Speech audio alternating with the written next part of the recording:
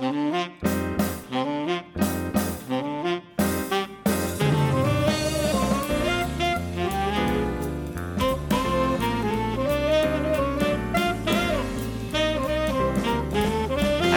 and welcome to episode 520 of Conversation Street. This is for the Coronation Street shown in the UK between the 25th and the 29th of April 2022. I am Michael. I'm Gemma. Today we're talking about episodes 10,622 to 10,627. Yes, we are. And I quite like Corrie again this week after last week's not so good ones. I thought it was back on form, and it just kind of went to show for me that I can enjoy a week that isn't completely dominated by the Toya, Imran and Abby story as well, because there were lots of good stuff this week. But Gemma, we have got more news this week, haven't we? We have talked about this already. In fact, when did we do the Patreon episode? Was it yesterday? Probably. Are you alright? Yes. Tell me more. No, you tell me more. This is your thing. We've got a new Patreon gift for our Rovers tier patrons for 2022 that Gemma has been doing lots of work trying to get hold of. Gemma, tell us. We have got a really cool special gift to celebrate our 10th anniversary for Rovers tiers, which is the highest tier of our patron. You get every single back episode of our amazing bonus podcast Patreon thingies.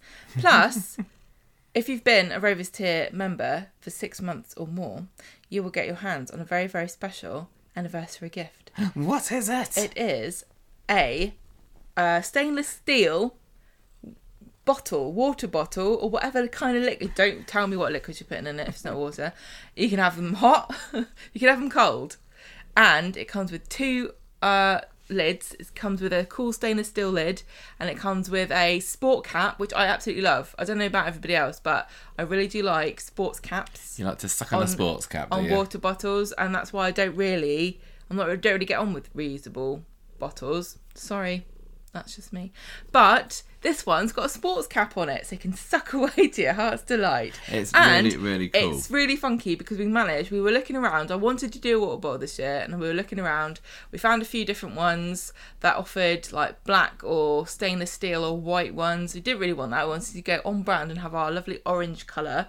And we finally found somewhere, What's the company called? It's Foch, for our Seas Health. Oh. And they also have done co-brands with Rolex. Oh, wow. So you're going to be in very good company. Did they like have lots of different colours, or was like orange one of the few? I just said I want an orange one, please. Oh, cool. The colour is officially Seville, which is very nice. It's a really awesome gift. We got a photo of it at the beginning of the week, didn't we? And then we had an actual one sent to us just 2 days ago, was it maybe? And it's like, a water bottle doesn't sound that cool, but it's actually cool. Really, really nice and 500 millilitres, stainless steel, BPA free, hot or cold. It's got a wide neck on the bottle so you can put ice cubes in, scratch resistant powder coating, triple insulated, and it's got 2 leak proof lids including a flip lid, and it also has a silicone carry handle. Sounds like we're trying to sell this, and you can't buy it unless you can only get it if you are our Patreon member for 6 months. So if you want to join, just so you know, if you join now, you will get charged for the month, even though it's the end of the month. But that makes you 1 month closer to getting your free gift. So I don't know how you got to weigh it up. But personally, because I'm a bit of a cheapskate, I would wait till May if I was going to sign up, and then you get your bonus content, you get a whole month's worth of access at the end of the year too. Just so you know. But you don't have to sign up, because we love all our listeners equally, obviously. But some people just enjoy the bonus amazing content that the Patreon offers. We went a long time without having Patreon inch. Yes. So we would like to thank everybody. We've got 10 years almost, and it's only because of everyone's support that we are able to do cool stuff like celebrate our 10th anniversary. So we really do appreciate everybody. So thank you very much. Yeah, we're going to be ordering them pretty soon, aren't we? And we got a batch of them, but we don't know how many to order. So if you're thinking that you kind of may be interested in this, you need to sign up fast so it will tell us how many of them to order. Because I think it costs less if you order loads. Once the batch is gone, I don't know whether we'll be able to get any more, and it might be that new patrons that come on later in the year just get one of the t-shirts, which are still pretty cool. But if you want to get yourself one of these water bottles, you need to get in there fast. And of course, if you've been a patron for for donkey's years, or since how long have we been doing it now? 3 years 3 nearly. years. You will obviously get one of these, and if you sign up now, then you get one in 6 months, unless you do the pay for a year. If you do a year, you get it immediately. So Yes. talk about We instant literally gratification. appear in your living room and hand it We to go, you. thank you very much. Goodbye. I think that's enough plugging for that. I think people get the idea. If you look on our social media, you can see some lovely shiny photos of it. It's I pretty am cool so stuff. chuffed with how it looks. I really am. Can't believe it. It's like when we had our mugs, I was like, oh, this is so cool. And then we did our t-shirts, which I thought were fantastic. So we had some really cool extra touches to those t-shirts, which if you're a patron, you might know. But we had to pay extra to get the label cut out, and then we paid extra to get them individually bagged, and then we also paid extra to get a little kind of silver like label put in the back with like the ducks on it to make it even cooler. And this time I think we've outdone ourselves. Well- but I just have to warn everybody, next year we're not going to be able to top this. No. This is a special. have something. This is a very special 10th anniversary celebration prize. Thank you. And they're so cool Award. that ex-Corrie cast members have been fighting over them. Yeah, They're they trying have. to get free ones on Twitter, not Twitter, on Instagram today. So we had Kel Allen versus Naomi Cooper Davis, who played Sharon, both saying they want. Well, it was Naomi. It's Laura that, versus Sharon. It is Laura versus and Sharon. I don't know who would win because I think they've both got some tricks up their sleeves. I think you're right. Naomi first started saying, "Do I get a free one?" Because they used to be in the cast, and then Kel's like, "Hands off! Dead people should get one first." It was funny. Dead people can't Funnier drink than I water. just made it sound. Right, that's enough of that. Gemma, have you got a weekly quiz for me this week? Yes, I do. Good. 25th to the 29th of April in years ending in 2 and a 7. I got this information from coronationstreet.fandom.com. 25th of April 1962. The residents hear strange noises from number 9, but it's supposed to be empty. Minnie thinks it's new neighbours. Harry thinks it's a mate of Len's looking around. Elsie thinks it's a ghost. Jed Stone scares Martha by saying it's the grandson of which notorious serial killer? What? Jack the Ripper. Yes, Oh, that's easy. it's not difficult. What was it? Or is that another question? It's not going to be revealed this week. Okay. In fact, I don't think it's ever going to be revealed because it happened on the 30th. Oh no, maybe No, I happens think it was a next week. bunch of kids. I got a feeling. Oh, you're We'll the find expert. out. I think I 25th think of I might April remember 2007. Last appearance of which Corrie baby who wasn't all that they seemed? Last Curry baby that wasn't. Oh, probably Holly. Yes. Yes. 26th of April. Why is that, Michael? Why's what? Why's what? The baby. Not all they seemed. Oh, because it wasn't actually Jason's. Whose was it? Charlie Stubbs. Yeah, you don't get a point. 26th of April 1967. Harry Eastham robs who of her savings? £52, which is just over £1,000 in today's money. What year was this? 1967? Mm-hmm. Minnie Caldwell. Yes. Oh, was it? That was a good And guess. Ina comforts her by She obviously had a saying, target on her. God will avenge her. Did he? No, he didn't. Oh. 26th of April 2012. Tyrone and Emily spend the night in Seventh Heaven. Did they indeed? What is it and why are they there? Was this the silly Bohemian Rhapsody thing? It was the nightclub, wasn't it? The strip club that Terry Duckworth was putting in next to where the bistro is now. Why were they there? Protesting its opening. 27th of April, that's Yes. right. 27th of April 1977. Why does Reverend Copley of St Luke's tell Deirdre he won't baptise Tracy? Ooh. We won't baptise Tracy. It's not because he has a time machine. Why would that be it? Because he could look in the future and say she's going to be a murderer. I guess it may be something to do with her parents not being baptised. I'm going to guess that one. That's often one they go for. Is it that? Langstons don't go to church. Oh. 27th of April 1992. What causes Mavis to lash out at Rita and accuse her of playing with her life?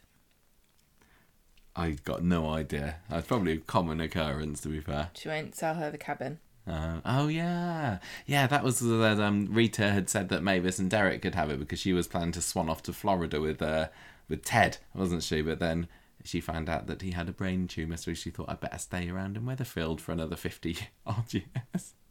28th of April 1997. Who does Dan set up to take the blame for the fire at the Baldwin's factory?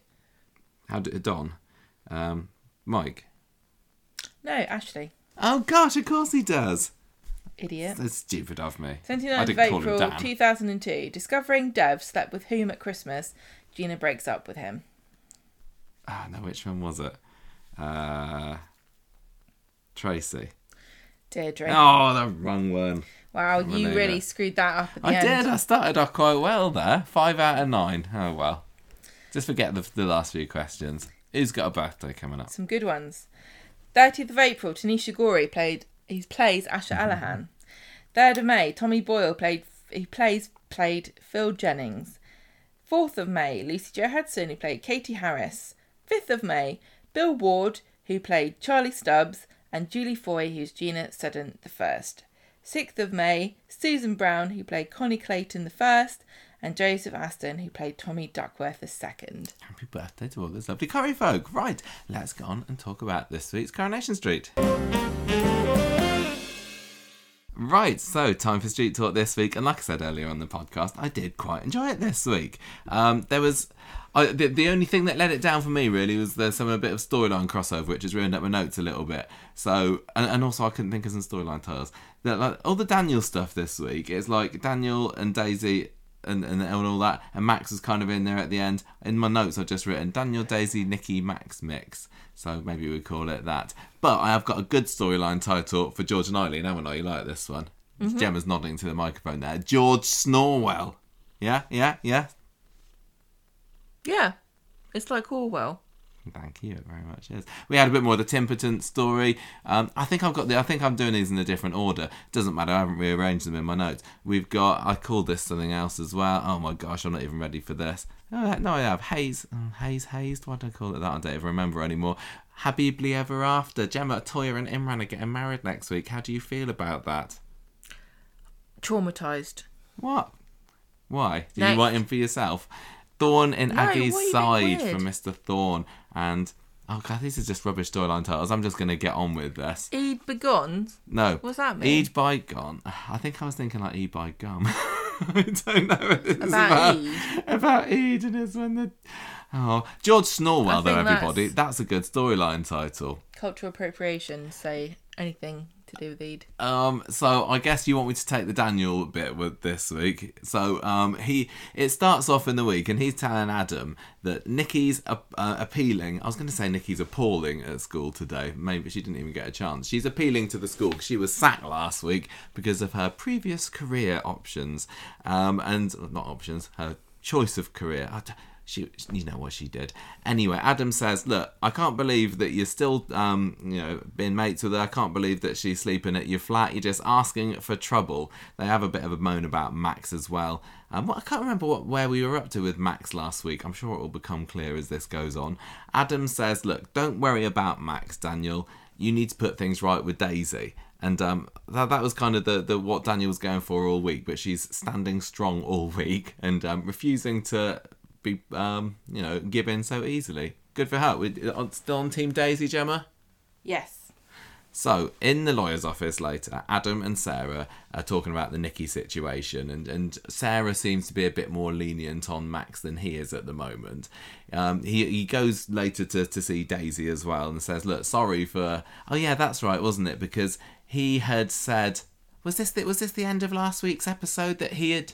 Yeah, it was. The cliffhanger at the end of last Friday, sorry everybody, this is just coming back to me, is that he discovered that Daisy hadn't been the one to reveal to the world that Nikki had used to be a sex worker, but it was actually Max that did it. So he goes over to the Rovers to say, sorry Daisy, maybe I shouldn't have been an arse and said that it was you. And she's like, no, I'm not going to make this easy for you. And he says, well, can I beg? And she says, you're whiny enough already. I think that Daisy, again, been excellent this week. We did a poll, didn't we, about, did you? Yeah, you did one about were you Team Nikki or Team Daisy here? And I think it was like 70% Team Daisy? 75% Team Daisy, which surprises me a little bit. I thought, do you think that we're supposed to be like that obviously on Team Daisy, or is it just not working for Team Nikki? I think people tried really hard to make Coronation Street, I think, really, really wanted us to be more conflicted about this.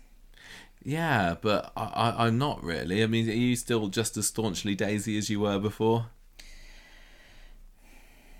I really feel bad for not being more on board with Nikki, but she's very abrasive. Yeah, that's a good word. She absolutely is. She's a difficult one to like and sympathise with, I think. And Daisy's just very charming at the moment and sultry and stuff. And I don't know. I just Something about her is there. Well, she's yeah. Don't know what it is. A bit elusive. Why? What are you insinuating? She's sexy. I hadn't even noticed. Anyway, so he says, look, sorry, let me beg and everything. And then he tries to grab her, doesn't he? He's like, what if I grab you and stop you leaving? And that was a bit of a shocking moment. And she's like, no, you can't do that anymore. I'm saying no to this. And she leaves. Did you, what did you think of that little moment there? I don't remember it happening. He just like, she's trying to get past him and he says, no, I'm going to stop. He just like puts his hands around her, the tops of her arms and headbutt him. I think that they're I don't know what we're supposed to be thinking about Daniel at the moment, because generally he's supposed to be a fairly likable character, but he's very he's not making the best choices, is he? He's you know, he's being a bit like Ken and thinking that he's better than everyone else and he can do what he wants, and if he just, in this case, if he begs enough, he'll get it. But no, he's being awful.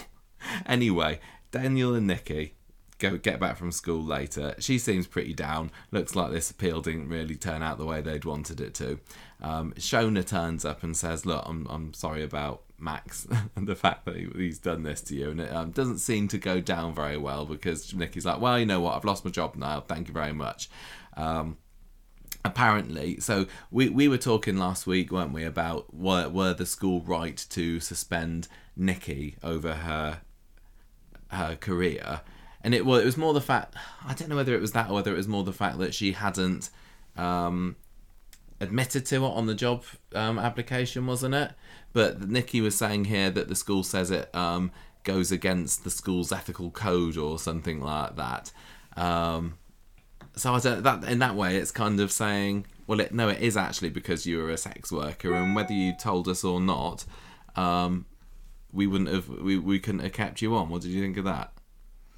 What do you want me to say? What did you think of it? Well, no, I just wonder. I thought we discussed at the end. I just sorry. I'm just feel like I'm talking a lot, and you're not. I'm not giving you a chance. I'm not interrupting enough. Well, you can interrupt more if you like. I haven't been interrupted at all. I know. Please do interrupt me. No, I don't want to. Oh, fine. Okay, then I'll carry on then. So anyway, Maria comes over and she hears about it. She says it's not really fair either. Although she goes and has a massive gossip with Fizz in the pub, doesn't she? There was an awful lot of gossip going on in Coronation Street on Monday, and it felt like proper old school, because there was Fizz and Maria talking about Nikki. Who was it that was bitching about Gail in the gardens? Oh, it was Sally and Aggie, wasn't it? Yeah. And that was brilliant. I loved all that. And probably Sean getting a bit in as well. Anyway, Max is listening into all of this conversation, looking a bit thoughtful. So what's he going to be up to? Later on, Nikki's in Victoria Gardens, telling her mum on the phone that she's lost a job and everything. Max comes in and tries to talk to her, and he does look kind of regretful. And I think as the week's going on, we're supposed to be feeling a bit more sorry about Max. Are you feeling any more sorry for Max this week? When he nearly cut his balls off. Yeah. No. No. At any point in the week, do you think he deserved it? Yeah, I think so. Okay. So she says, look, bugger off, Max, not having anything to do with you. And then Daisy comes over and starts to look a little bit sorry for Nikki. She said, look, let's just go for a drink, shall we? Let's let bygones be bygones, bygone here. Declined, turned down. So Nikki goes to see Daniel later, who says, look, if you want to come and stay with me, you still can. The place is still there. So back in the Rovers later, Daisy's having a lovely scene with Jenny and Rita. Nice to see Rita back in it, propping up the bar where she belongs. And she says, look, do you think I should forgive Daniel? And then Jenny says, well, look, if you leave it much longer, Nikki's going to be flat on her back in that flat for Daniel. So you need to get in there fast, missus. Daisy goes out the Rovers to go and speak to Daniel, but to her horror, she sees Nikki and him moving all of her stuff into the flat. So, too slow, Daisy. Storms up to him saying, I can't believe you've replaced me already. What's going on here then? Storms back to the Rovers again. Later on, he shows up at the Rovers, gets both barrels from Jenny. He tries to say, look, Nikki's on his sofa, we're not sharing a bed or anything, but Jenny says, oh yeah, how long is that going to last then? So he gives up. And then Rita does a good line. She's like, oh, you, that Daisy of yours, bet she's hard work though, isn't she? And Jenny's like, yeah, maybe you're right. So later on, who's outside the flat? It's Nikki, isn't it? And a journalist comes up next to her and she wants to do a piece on her dismissal, and it seems like she basically just wants the dirt on Nikki's past. And Nikki's like, I'll give you a quote, all right, and says to Macy, a kid behind her, cover your ears, which is kind of funny. Inside... Well, the whole point, you're supposed to feel sorry for her because she's being cornered with her kid. Yeah, is this the whole reason that Maisie's been brought into it, just to try and get Honestly, a little bit more sympathy for Nikki? It's still not particularly working, but anyway, so Nikki's absolutely fuming when she goes inside. She's like, what about when Mum sees this article that they're doing about me, and the family friends and the neighbours and everything, they're all going to be mortified.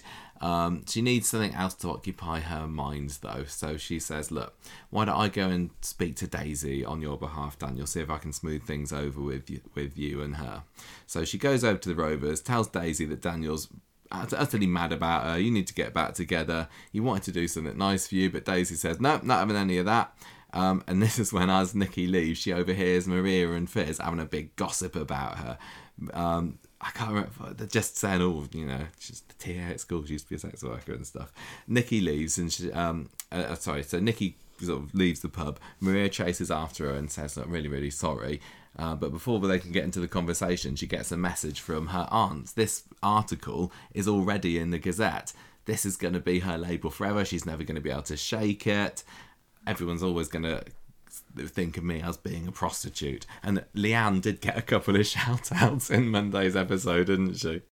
As it ends, at the end of the episode, so Daniel and David having another bit of a ding-dong in the street. Max turns up. Max seems to think that the comments on the Gazette were kind of funny, and David says, well, look, you can't blame kids for sharing the goss around. And this is what I was saying last week on the podcast. It was really bad, but and although they shouldn't, Daniel shouldn't be surprised that if this news comes out in the paper, people are going to be posting it all around. It's only to be expected, unfortunately. But Daniel says, right, no, this is it. I've had enough about this. I've been keeping the secret that Max spiked Amy's drink long enough. He deserves to get a taste of his own medicine. So we found the fallout of that on Wednesday. Starts off with Amy and Tracy having a bit of time in Rolls Royce for their breakfast, but Amy can't get her head off her phone.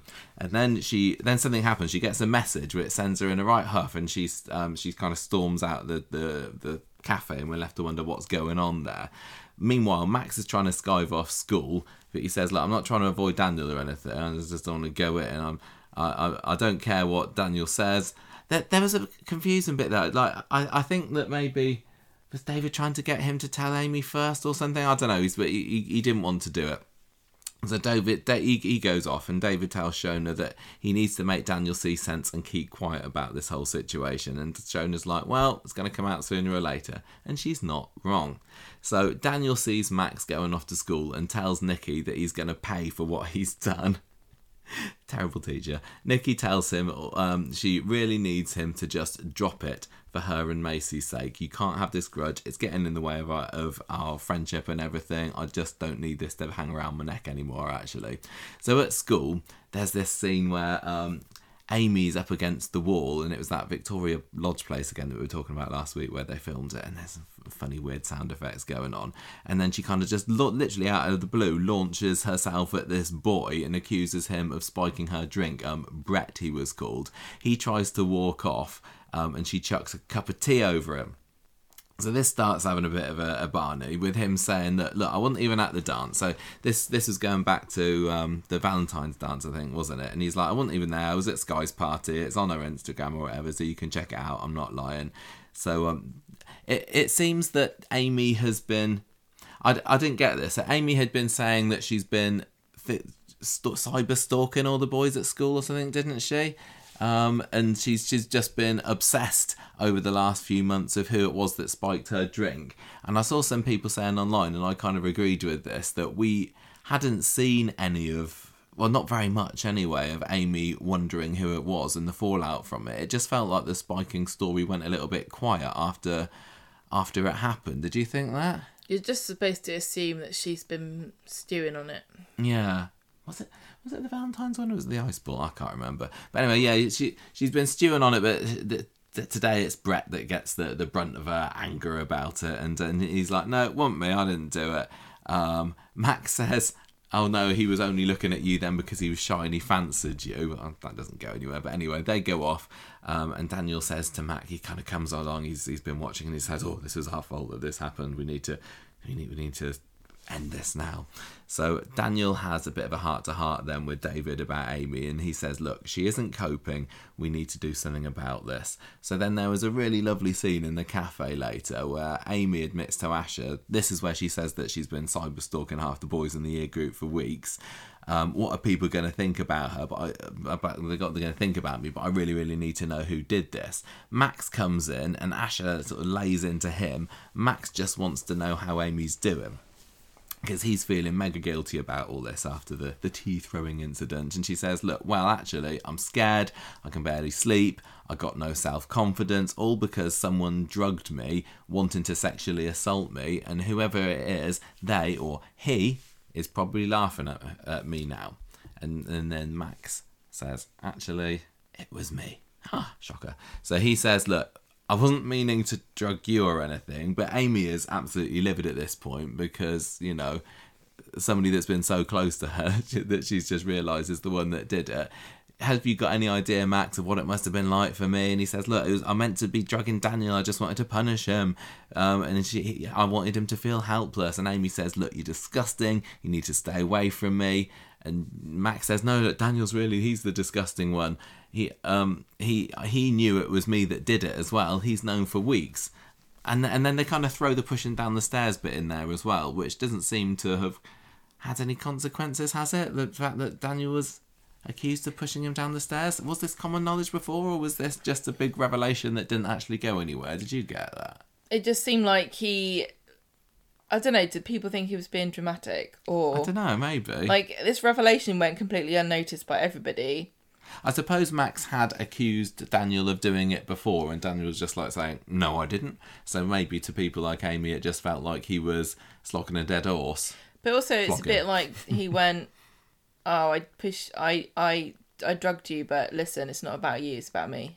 Yeah, it did come across a little bit like that, didn't it? Yeah, I think you're right. So Amy, she kind of storms out of there and then goes and lays into Daniel on the street, basically broadcasting everything to the world that he'd been doing, including Tracy, who just so happened to be there. And she even said, look, well, at least Max is honest, at least he told me the truth, whereas you have been keeping this from me for weeks. So Max goes home, tells David and Shona what's happened, and they say, well, you've done the right thing there. Let's just hope that she doesn't go to the police. So later on, and Steve and Tracy are telling Ken what's happened. He can't believe it. He says, look, there must have been something that drove Max to do this. That drove... Was it? Is they talking about the thing that just drove Max to drug her or push Daniel to push Max down the stairs? I don't remember. Tracy and Steve are kind of feeling a little bit less forgiving on Max, though. And on Daniel, though.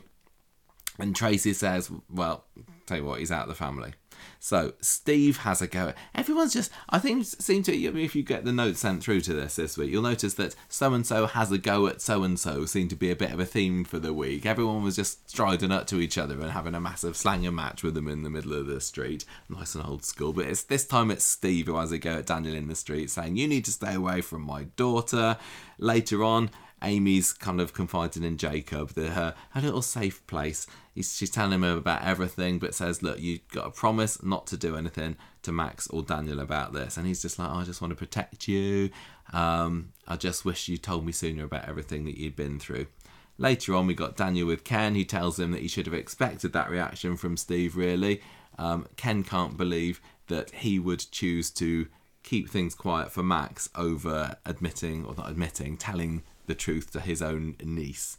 So in front of the TV later, Max is kind of telling David, looks like the McDonald's are going to be madder at Daniel than they are me.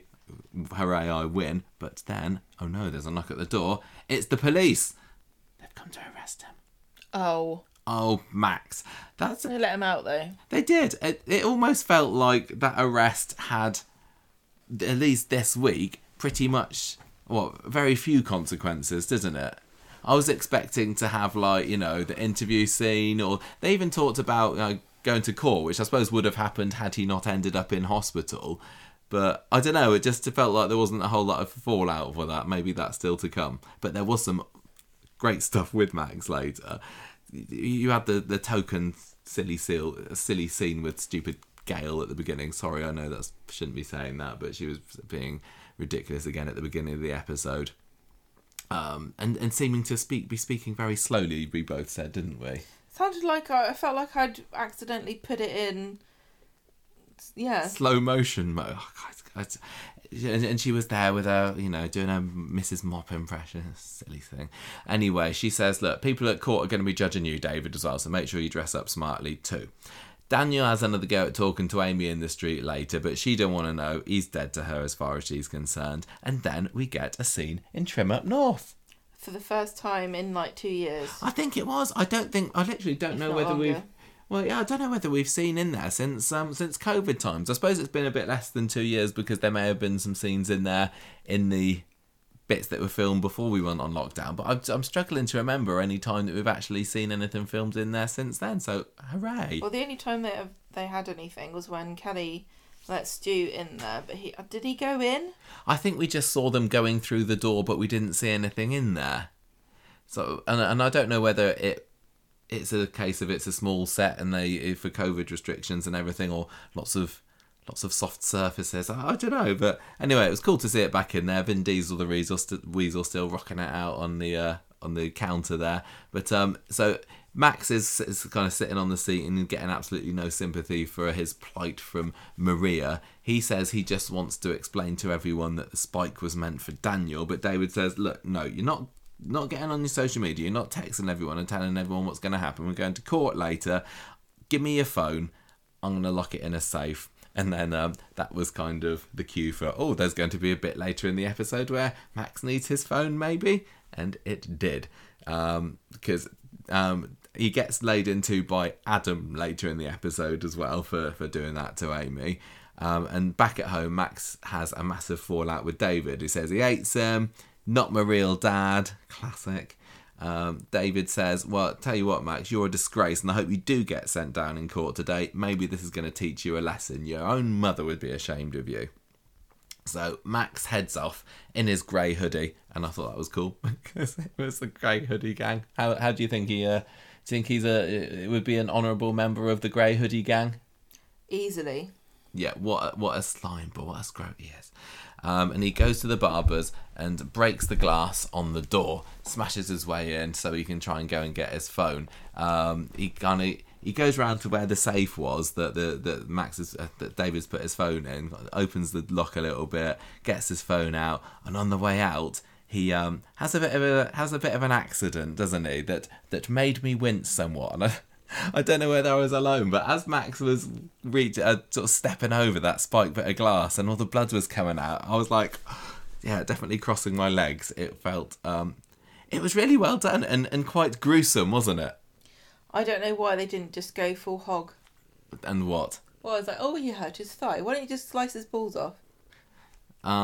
Well, I did think that this was maybe on the cusp of being a little bit too gruesome for Bree Watershed already. His femoral artery. It was. Could have died. It made an awful mess. Imagine if he gets sepsis. Yeah, is he gonna lose his other leg? Other leg? No. Oh yeah, he's got two, hasn't he? Jack's lost his left leg. No, Jack's lost his right leg. This would have been Max's left leg, and they could have together made a whole one-legged person. Tell you what they can never do. What? Three-legged race. No, definitely not. Anyway, so he's there. He's bleeding out on the against the wall next to the Trim Up North. He's kind of going, "Help me!" But nobody can hear him. Crawl a bit further, you daft idiot. He was, he didn't. Oh, I'm hurt. Have you ever had your nearly femoral artery cut? You ever been bleeding out? I nearly had my balls cut off. I just went for help and they went, you don't worry, you're not supposed to have any. And I was like, you don't have no idea how relieved I am to hear that. Anyway, he gets found by Simon and Jacob, who've been having their own issues, which we'll get to later. And they kind of this just plays part of the Jacob redemption storylines. We'll go into that later. But they save him. He's very woozy. Jacob's trying to distract him by talking about video games or something, and then ambulance arrives, and it's like David's trying to chase the ambulance down the street or beat it in a race or something. David, the ambulance is coming down Victoria Street, and David's like, I'm going to beat you. I'm going to get there first. So they get to they get to the hospital. Max is kind of stretchered down the corridor, and later on, David and Shona are told that he's in a pretty bad way. He's in hypervolemic shock. Hypervolemic? Yeah, so we had diabulemic last week, hypervolemic this week. What does that mean? Well, it said that his heart is struggling. And it may have said more than that, but he's got shards of glass in his leg. They're doing everything they can, but he's going to die. David was saying, he's going to be okay, isn't he? And they're like, well, we're doing all we can, sir. And so they get back to work on him, and David ends the episode by saying, oh, Shona, I wish I hadn't had that argument with Max earlier, because what if he dies and he thinks that I don't love him? Have to always bear that in mind. Never have an argument, in case somebody nearly gets their balls sliced off. Yeah, okay.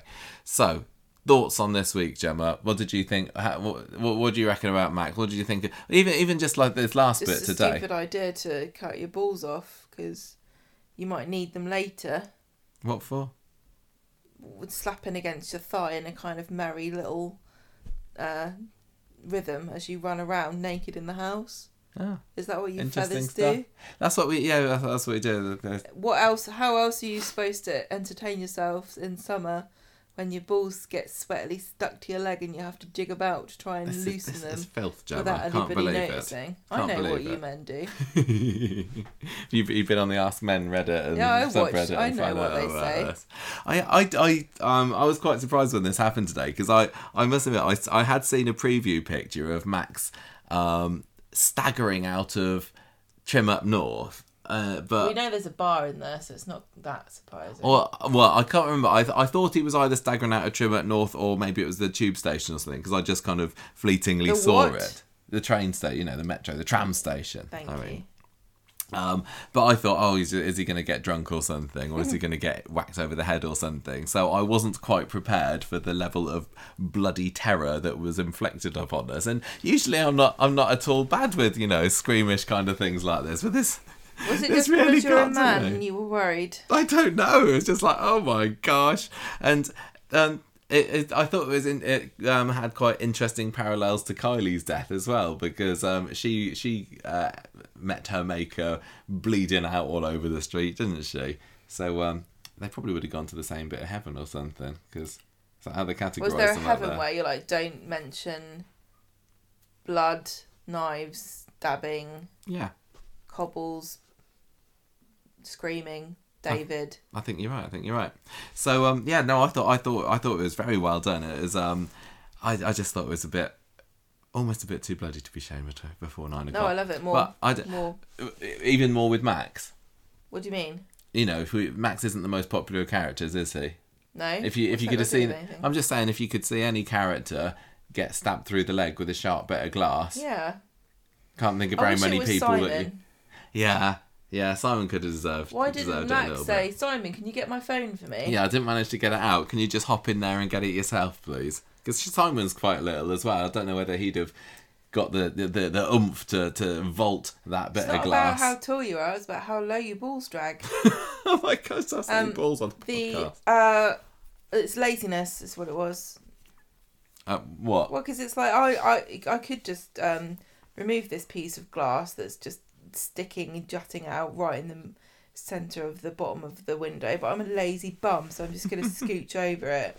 Oh no, it's got me right where it shouldn't have done. Tell you what, if Max hasn't been so recently recast, and obviously they kind of want to keep hold of him, so I don't actually think he's going to be in a bad way at all. Towards the end of the episode tonight, I was almost kind of getting the thought of, Is this going to be like a big surprise twist for the year?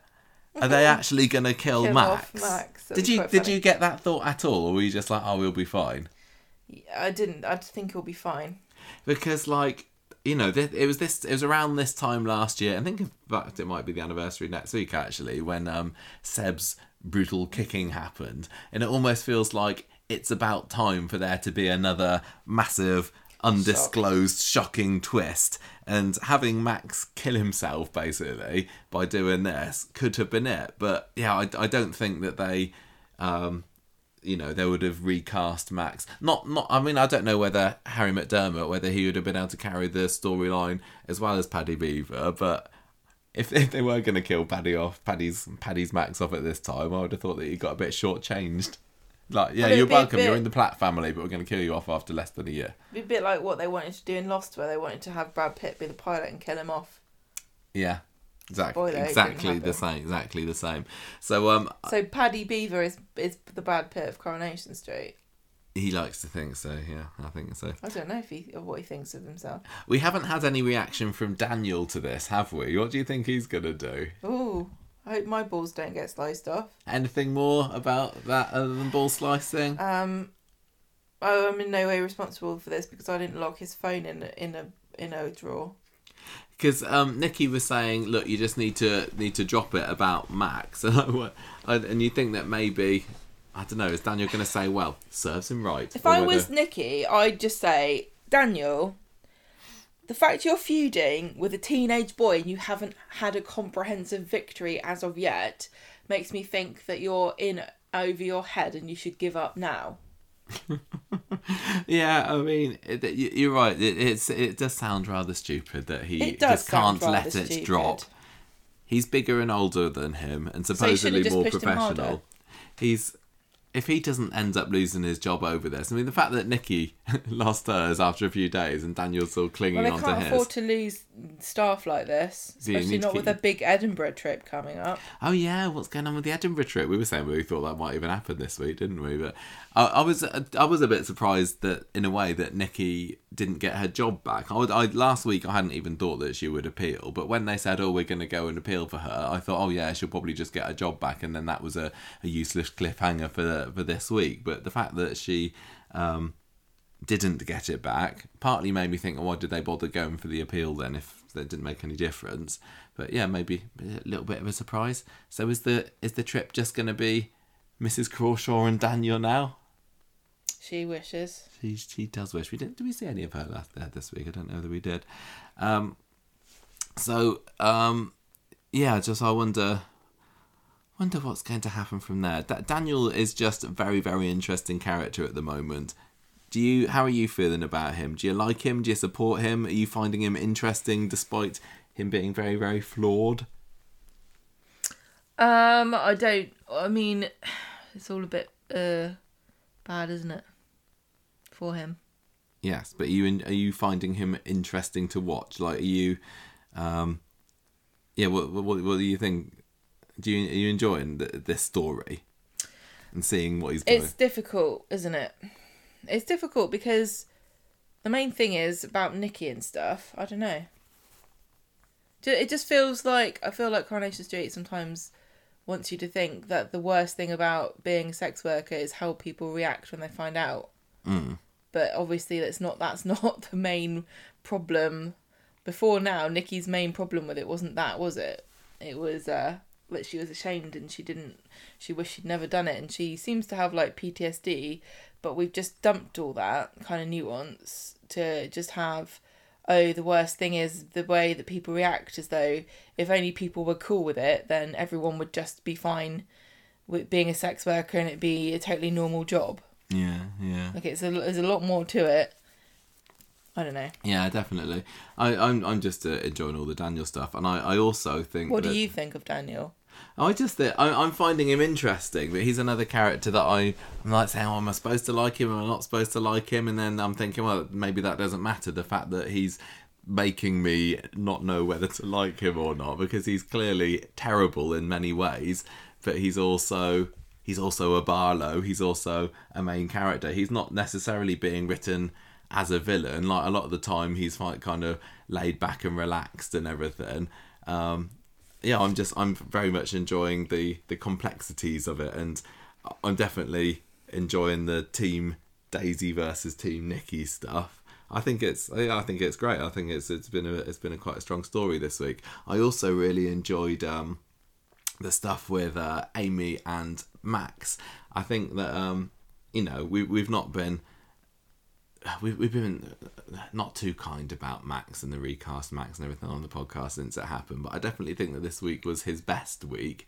And that scene where Amy in the cafe was telling Max how she's been feeling and, wondering who it's been and everything. I thought that was really fab stuff. Elma Mulvaney is always great, and she was cool with the scene with Jacob as well this week. But that particular one I thought was very good to watch. There were lots of moments this week where I was sitting back thinking, yeah, I good scene. Right, Gemma. Apart from saving Max on the street, what else has Jacob been getting up to this week? Are you ever going to use the pun Jacob's ladder? I'm trying to think of ways desperately to do it. I mean, I suppose maybe that's just the title of his redemption storyline, because he's trying to get the ladder out of. Are you going to use cream crackered ever? Maybe, I don't know, maybe. For Jacob's crackers. Yeah. Nice. On Monday, Jacob's not having much luck in the job hunting department, and he's telling Amy and Mary about it. Amy goes to the factory to ask Carla if there's any jobs going for him, and Carla is not in a very forgiving mood, so Amy has a go at her. Everyone's related to everybody, so... I know, that's the thing at the moment. Whenever anybody, tries to get a job somewhere or tries to get somebody to do a favour for somebody, if they do it, it's because that they're related in some way. Everybody's got some particular familial link for either doing something or not doing something to help someone. Carla and Amy really, on paper, have nothing to do with each other, but Carla is Peter's wife and Peter is Amy's uncle. Yeah. So she's basically Amy's aunt. Yeah. By marriage. But then Carla doesn't want Jacob to work in the factory because he was a bit nasty to Simon, who is that's also Simon's. Yeah, because Simon is Peter's son. So also her. So maybe they're a bit closer. Yeah. Are they? What's the word for? He's her nephew. They're nibblings. I don't know whether there's a word for nephew in these together. But anyway. So, yeah, Amy's just has a go at Carla, doesn't she? What happened to Forgiveness and Redemption? I don't know what programme she's watching. Who ever thought that Carla gives a crap about that? Anyway, she's like, Stuffy huffs off, and Carla looks oh, she stood up to me. What a great... I like your chutzpah, she says. I like your chutzpah. Yes. Why don't we have a word for that from England? Everybody's just... I think we have plucky. I like your balls. Be shame. Be careful. Be shame if they were sliced off. Just cherish them while you have them. She sees Amy and Jacob in the factory later, and Max is probably really disappointed that he had his sudden going through puberty later. Because if it had been, the last Max, his balls probably would have been a little bit higher. Then he would have had no risk at all. Only you can tell me this. It's a male thing, but I guess Ken's probably just crawl out ahead. Yeah, Ken definitely. To sniff out, is there any danger? Is that what happens? That's not a mental picture I want to dwell on for too long, to be honest. Is that a superpower that old men have? They can send out their balls on a recce? No? Don't think you so. Let me know later. We'll have a chat. Carla sees Amy and Jake. I'm not an old man. Well, you probably know more about it. Did you not Dad ever take your Dad not take you aside and say, if if they ever detach, they all come back. Grim. They're just going out for a walk. This is foul, disgusting stuff. Carla sees Amy and Jacob in the factory later, and she says, "Let's do a trial period." Hurrah! God, I wish I had a trial period. I'd say no, thank you, none of them anymore. Wednesday, Toya is not happy to see Jacob in the office because Jacob was mean to Simon. Simon is Leanne's adopted sort of son, and Toya and Leanne are not related, but they're also sisters. Yeah. So I'd be mad if I was in that situation I'd be like, too, oh. honestly. He was cool because he was just like sitting there with his feet up, wasn't he, in the office? And she's like, what the hell are you doing here? He had writing on his jumper and I never worked out what it said. No, I don't know. I don't remember. She has to go at Carla. Can't believe that she's given him a job. And Carla's like, nobody does anything in this factory, so anyone can have a job here. Toya says he's a drug dealer, and do Leanne and Simon know about this? And the guy says, tough, I don't get it. It's my call, I decide. And also, there's some kind of comments at some point about how his skills at being a drug dealer will help him. Oh, yeah, he's packaging with dispatch or something, she says, doesn't she? I suppose the customers will be like, why are my pants rolled up and hidden inside this pineapple? Yeah, and Don't get it. And if they order them, he has to go and bury them under the allotment in Victoria Gardens. Secret drop-off. He's on the phone trying to sell pants in grams. So, Carla takes Simon and Chris Gascoigne, you've written. I've written Chris Gascoigne because in that particular scene, and we commented on this when we were watching it, it didn't look like Peter Barlow. It literally looked like Chris Barlow had dropped up to filming. Chris Gascoigne had dropped up to filming one day. Didn't have time to go into makeup or costume or anything. Just wandered on set, didn't it? Yeah, and he was even sitting like. And I know I haven't seen Chris Gascoigne as himself very much, but he really did look like a bit like he was just chilling out, doing a bit of a run through. Yeah, because he had the clipboard with the menu on, didn't it? There might as well have been his script. It's because he had his glasses on and everything. And he was like sitting with his ankle on his knee, wasn't he? Like chilled out. Yeah. Like proper chilled. Because you've seen a little bit of Chris Gascoigne in, even like that Ken documentary last week. He looks like a cool dude. Yeah. Whereas, he was looking far too cool than Peter should be in this scene, is what I'm saying. So, Carla takes them out, she breaks the news about Jacob, and Simon's fuming, and Carla's trying to defend herself, but nobody's really listening. Amy really, really needs some more money because they're living in a dodgy bedsit. Also, Jacob keeps buying biscuits and burying them in the garden because he thinks they're going to grow into a tree. He doesn't. Well, also, biscuits aren't that expensive, are they? No. I'm always surprised at how cheap biscuits are, and I always wonder why we don't eat them more. But it's because they are so cheap. It's dangerous. You can easily eat a packet of biscuits, not even break a pound coin. Yeah, Carla's telling Peter that Amy really, really needs money to live, so this is why I gave Jacob a job in the factory to try and help our kind of relation here. Simon's storming off, and Peter's like, this isn't a good idea, Carla, so she gets left alone in the bistro. Then we have a bit of Kelly, don't we? That was an odd little scene there. She finds Simon moping in the gardens, and he tells her what's happened. He's not she's like, look, just forgive everybody, who cares? Yeah, he gets annoyed. She talks about the fact that when she was living on the streets and somebody tried to sell her drugs, Jacob came and chased him away. So she's like, yeah, he's quite cool, actually. So Simon's like, does everybody think that Jacob is brilliant? Yes, Simon, yes, they do. I mean, compared to whom? You? Yes. I think if we were to do a Twitter poll between who's your favourite character right now, Simon or Jacob, I think we all know who'd win here, wouldn't we, Simon? Simon, if I had a bit of glass and I had to slice someone up, and it was between you and Jacob. What if it was Max and Simon though? Well, that would be difficult, wouldn't it? Simon goes to the factory and tells everyone Jacob is a drug dealer, and a violent one at that, and took advantage of his mum when he was grieving Oliver. And when you actually think about what Jacob really did do to Leanne, he was an absolute arsehole. He was horrible. I know. He really, really was the worst. I wonder whether the Corrie writers kind of wish they hadn't made him quite so evil. Yeah, because a lot of the time we enjoyed him last year, and I don't think he was like proper nasty a lot of the time. He was more cheeky chappy sort of guy, wasn't he? But he sometimes said unkind things like that. And now, who hasn't said unkind things? And now Simon is using that as ammunition against him. But I would. I wouldn't be happy about it. So he leaves. Everybody is just, oh my goodness, can't believe it. Even Dirk.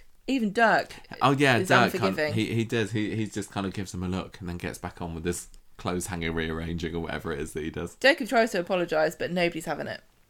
later on, he goes and brings everyone cakes, and he puts them on the table, and he tries to get everyone to eat them. And that's the surefire way to get people's hearts in the factory, isn't it? Cake run from Roy's. I'm not going to eat your cream horn.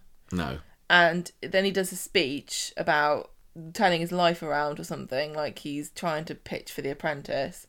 And everybody kind of like starts to be won over a little bit, and Kirk eats his Claire.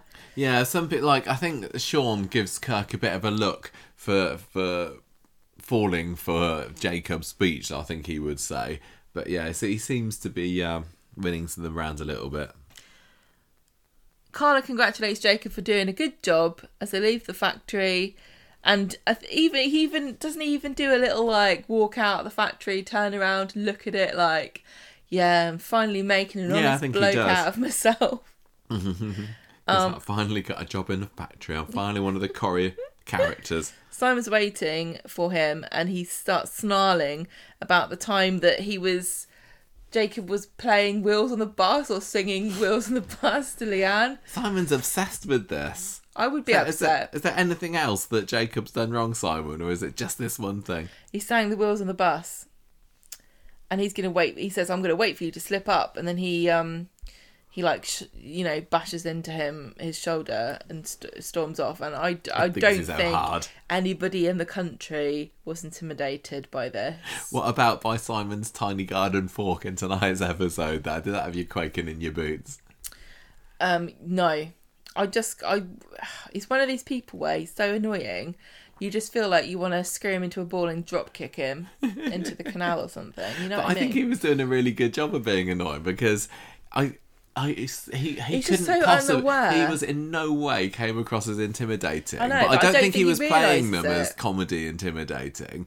But the fact but then when they had in tonight's episode the scenes where Jacob was clearly making fun of him, sort of been on the phone pretending to be talking to his dealer, that was hilarious because it was, let's all laugh at Simon, isn't he? So it was a dense idiot. Isn't he useless? Poor old Simon.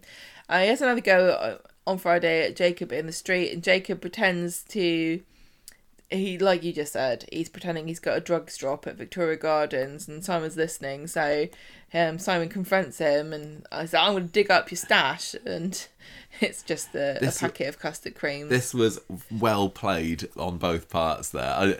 But I was mostly just watching Jack James Ryan for his little grins and things when Simon was like, I know your game, and the fact that he was playing along with it, I just found it absolutely hilarious. I think the writers know that a lot of people don't particularly like Simon that much, and making him look like a donut by getting him to believe that Jacob actually was doing a drugs drop here was good move. I enjoyed that immensely. I think it was risky because if he had pierced that packet with his fork, they would have been inedible. Yeah, that's true. And those are custard creams as well. There's a good biscuit. That is a quality biscuit, a custard cream. Yeah, if only they did grow into a custard cream tree like Jacob suggested. Those malty ones, you know what I mean? Those weird malty ones. Yeah. Just have them. Just screw them. Just throw them. Maybe they'd be good compost. Or those figgy ones. I'll just let them rot. Jacob tries to make bygones be bygones. Simon's not laying up. Then there's the Max drama. Yeah, we all know what happened there. I kind of didn't talk about it too much there. So while Max is bleeding out on the ground, it's a bit of a Good Samaritan situation, isn't there? And Jacob's saying, look, we need to go and help him. He looks in a really bad way. And like, he's fine. And like, he clearly wasn't fine. He had blood all over his hands. And later Simon has a bit of a revelation about himself, doesn't he? Like, maybe I am a nasty git. But Jacob goes over and does some first aid, and he's like, Max, let me help you, let me tie this around your leg and everything. And Max is like, no, I don't want anything to do with you. But he's a jolly good chap, was Jacob. He just wants him by the Feel Good Samaritan Award. He does. Jacob tells Simon that revenge is overrated, but then he urges himself not to beat himself up, and Simon's saying, oh, my family would be ashamed of him. I mean, what now? He said if Max had died, or if they had known that I was willing to let Max bleed to death, maybe Simon, they wouldn't be that proud of me. No, they would just sigh and go, sounds like the sort of thing you'd do, Simon. So They go to the Rovers then, don't they, Jacob and Simon? Jacob tells Simon that he did a first aid course. Oh, you know what?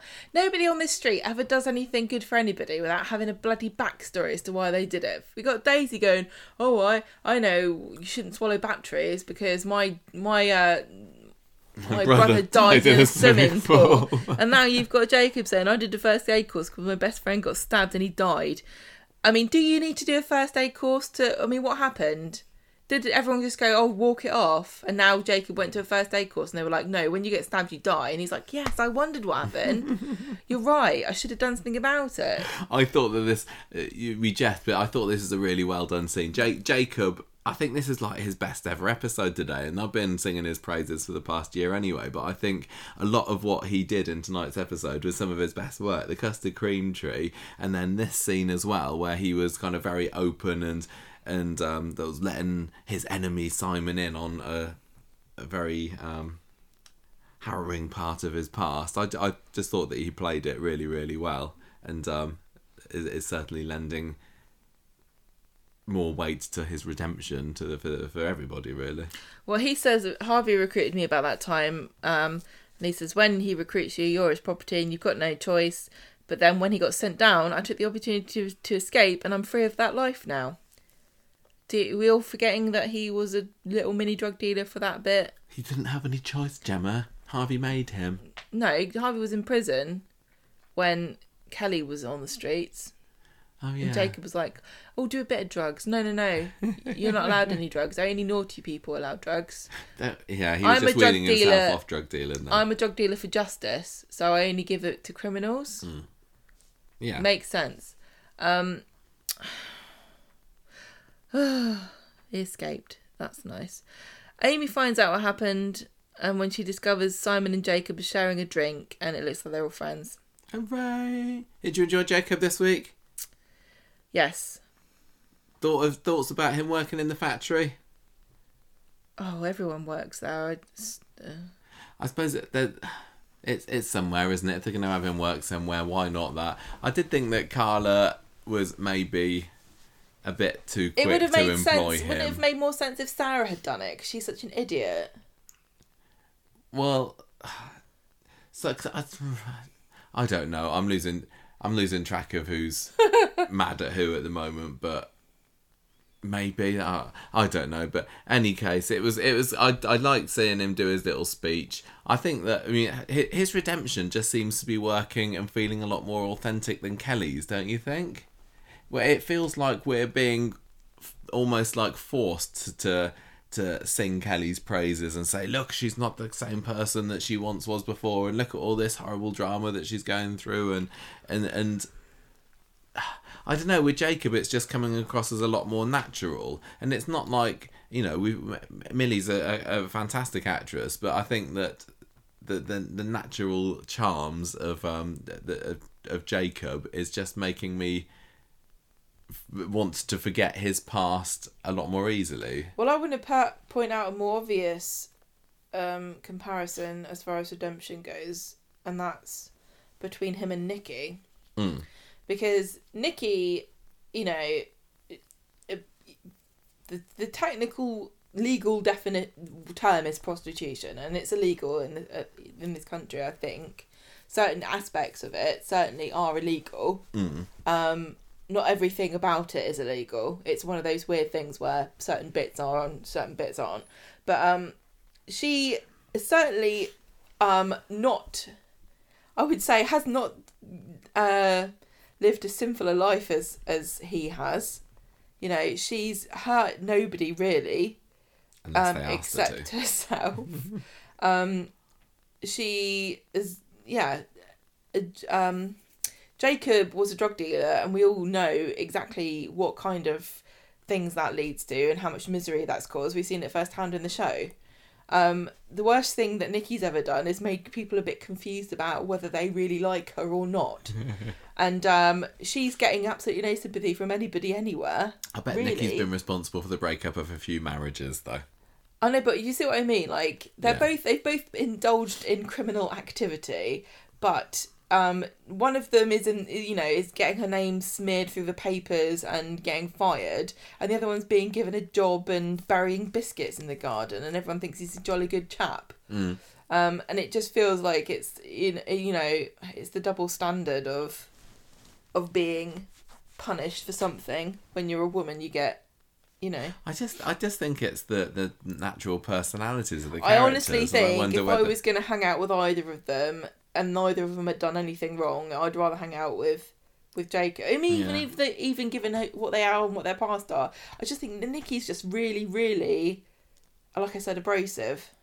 Yeah, no, I agree. But she's being defensive because she's being attacked and she knows what people think of her. Whereas I think that, honestly, isn't it tragic though, the world that we live in, where there's less stigma about being a drug dealer than there is about being an escort? Yeah, that's the thing with both Kelly and Nikki. They made sure that the writers were showing everybody a good chunk of characters, like shouting at them in the street, or being in the papers about it, or look, everybody's mistreating them because of what they've done, and it's not happening in quite the same way for Jacob. Jacob's not getting quite as much, but it's the also. I just want to point out there's also different societal expectations for men and women, and when a woman does something wrong, it's somehow worse because everybody expects her to be nice and lovely, whereas a man has a bit more leeway to be a scallywag because,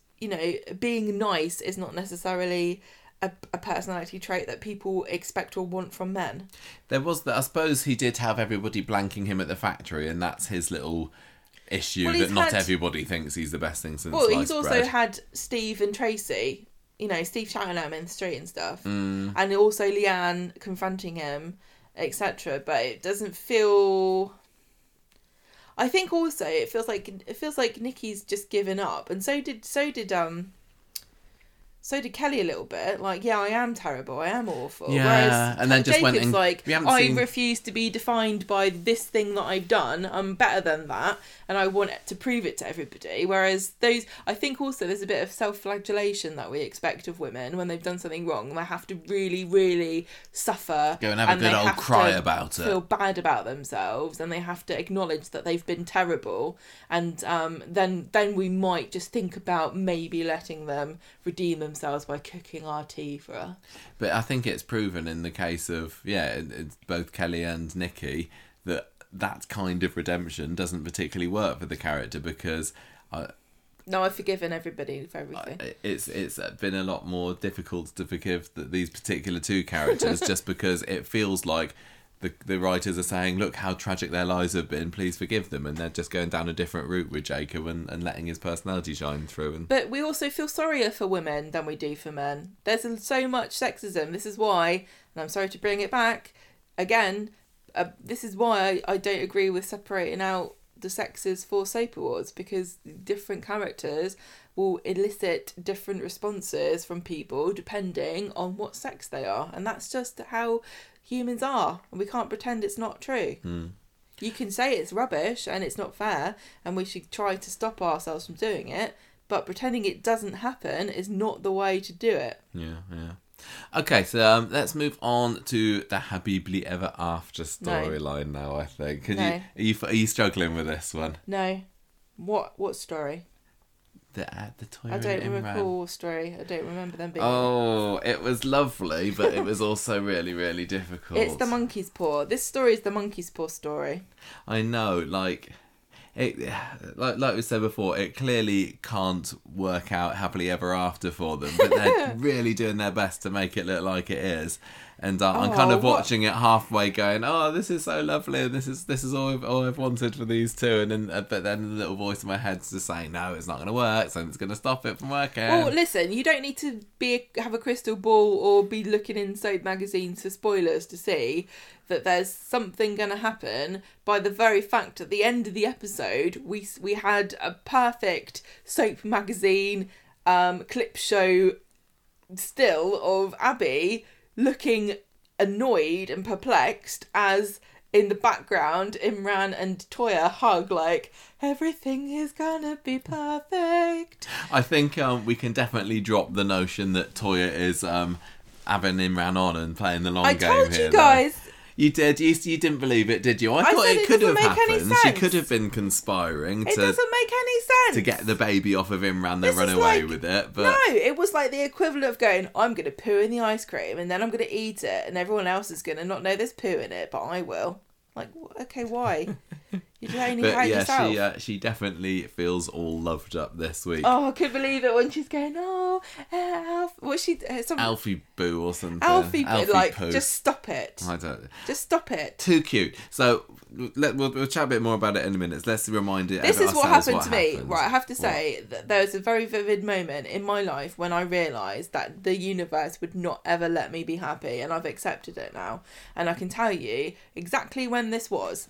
I was a teenage girl, and I was walking along on the Isle of Wight, which is where my family is from, some of my family.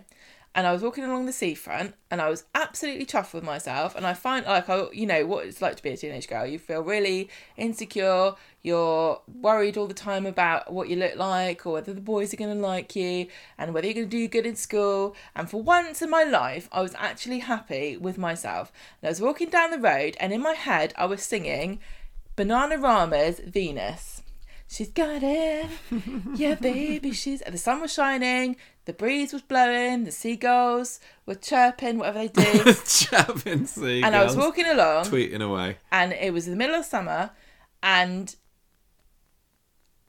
a car drove next to me, and somehow there was a massive puddle, and they drove straight through this puddle, and the water went so high it went over my head and then dumped a load of dirty water all over me. And I was about 20 minutes walk home from my uncle's house. So I had to walk home drenched in dirty water with my hair just covered in mud, thinking, wow, there you go. That's what happens when you ever think anything nice about yourself. So I don't know this story about you. I don't think I've heard this one before. I feel absolutely like Toya is just tempting the universe to dump a bunch of dirty water on herself next week. And I feel totally bad for her because I was that person. Yeah, but this is what I've learned. If you'd have reacted in a different way, you could have turned into, you know, had a Kevin and Sally out of this, because that's how it started with those, wasn't it? Kevin splashing her in his van. I know, but you'd gone up to the van and he could have been the man of your drink. It could have been me. The water literally went all over my head. It was that bad, and it was so cold. It literally, you know, when you get shocked with cold water, I couldn't breathe for a second. Yeah, and I was like, yes, this is my so, life. Let's see what's led up to that situation for Toya this week then. So Toya goes into the bistro and says Wednesday and says to Leanne, look, it looks like Alfie's going to be discharged next week because he's been in the the neonatal unit, is that what it's called? Yeah, with all the drama that he's been going through at such a young age. And they've scheduled a date for the custody hearing, so it's before long. Alfie is going to be ours forever. Imagine if you're a baby and you were in a psych ward for being mentally ill already.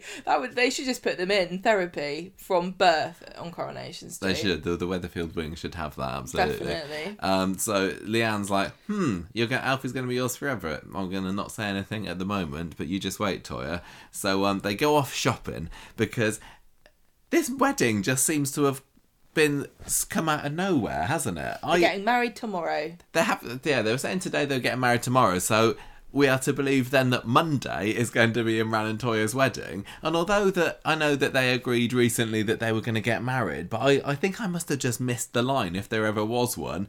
Let's get married really, really quickly. Because I kind of assumed that we were talking like months down the line here.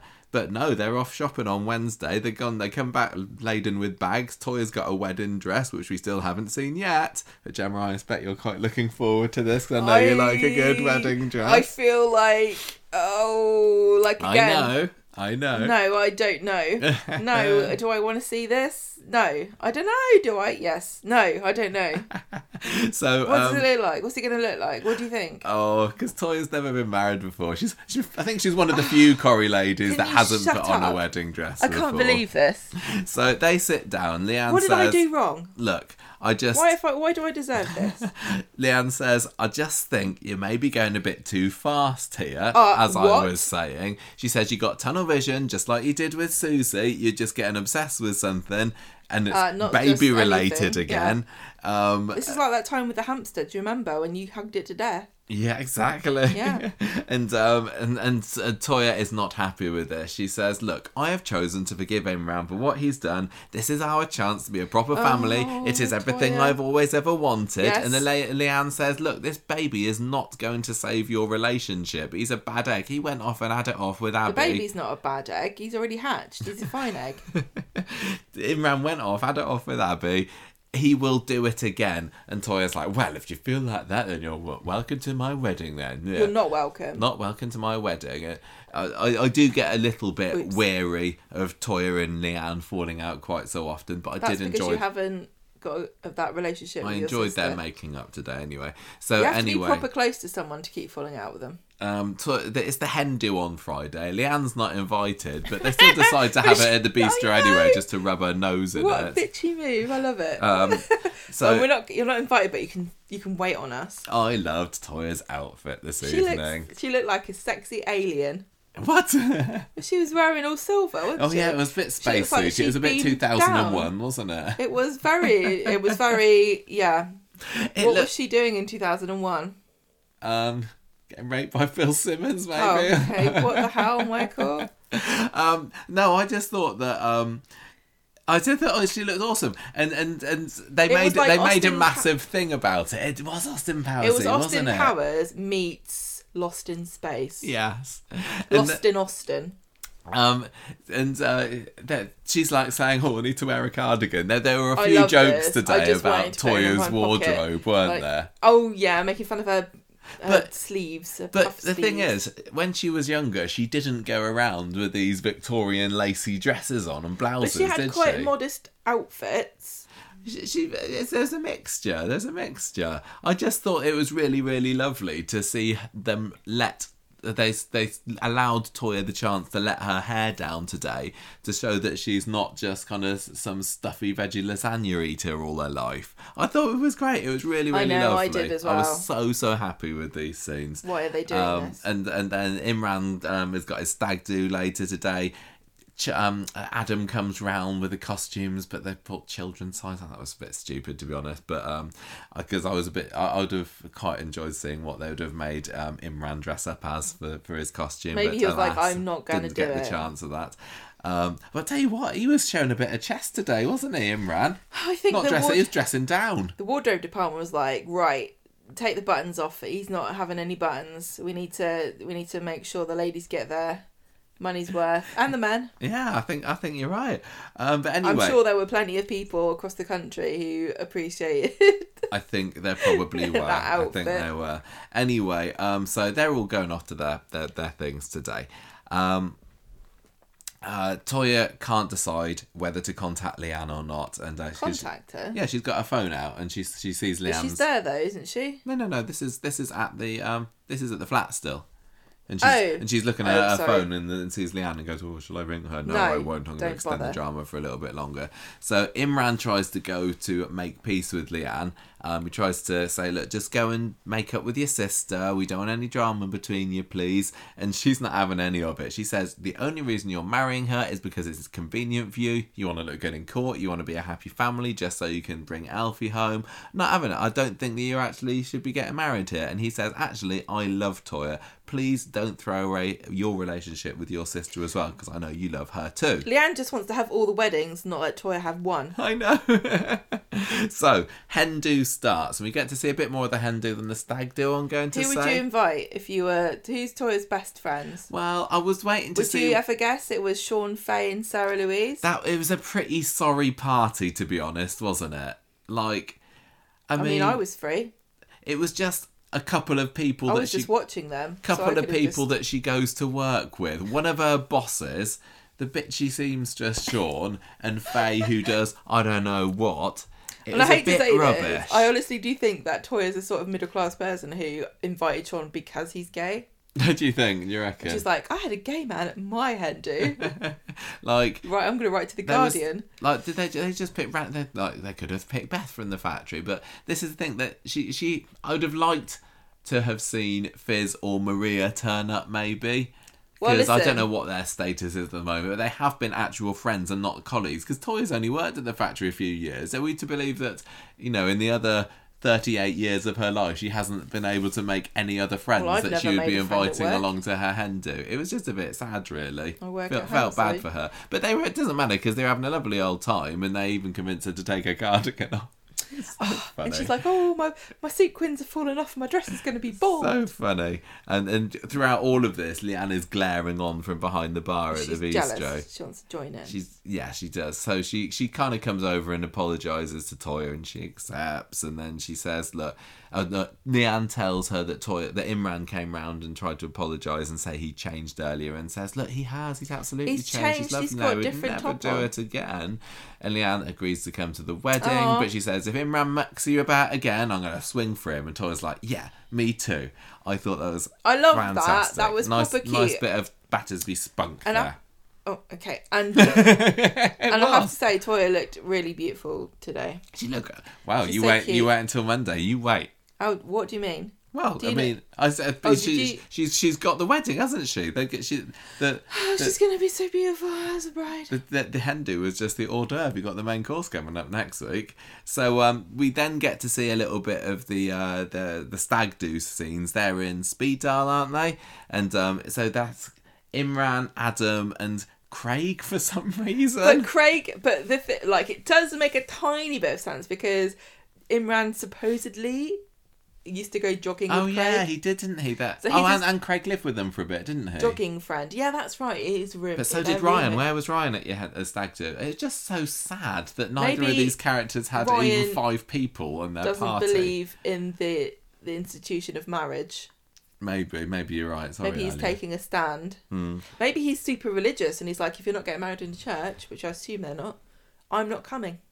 I did enjoy the little bit today when the little exchange between Zidane and Imran about going to morning prayers or something, and Imran was like, "Oh, sorry, I can't." But I thought that was a nice nod to the fact that he's Muslim. I know. I think we'd all forgotten that he used to take his faith a bit more seriously. Yeah, because we had that scene after Rana died, and they went to the mosque, and he was there, and all his outfit, wasn't he?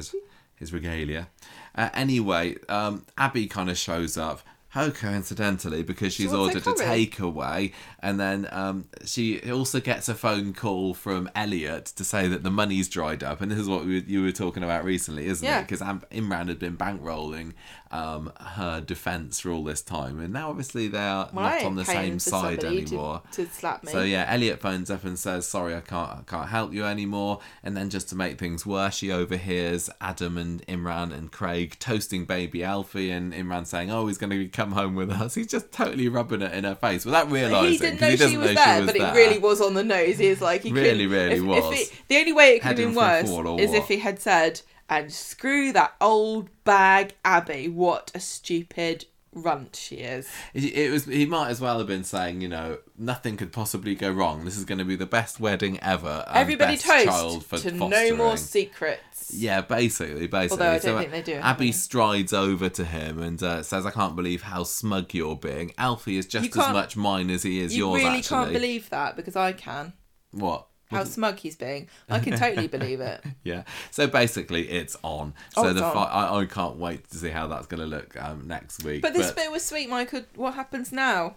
Well, Imran gets a text from Toya. Why are they so cute? I thought that he was going off to do something sneaky, to be honest, because he says, "Oh, I'm just got to go and have a word with the missus or whatever," and I thought he was actually Michael the missus. I thought it was Ben maybe that had found finally some evidence against Abby or had planted something, but no, it actually was Toya who's swinging off the Red Bank steps out, isn't she? She's a bit sozzled, little bit tipsy. And she tells Imran to do a little dance to make her happy, and he does do a little dance. Have a kiss. And they have a snog, and Abby's glaring on, but it was absolutely adorable and lovely and wonderful gonna and get cute. married? And I enjoyed that scene an awful Do you think they lot. really will get married? Because again, like with pregnancy on Coronation Street, just because you plan a wedding doesn't mean... No, it doesn't mean And it's even if always you going go to to the happen. wedding, fully intending to get married, still doesn't mean that you're actually going to get married.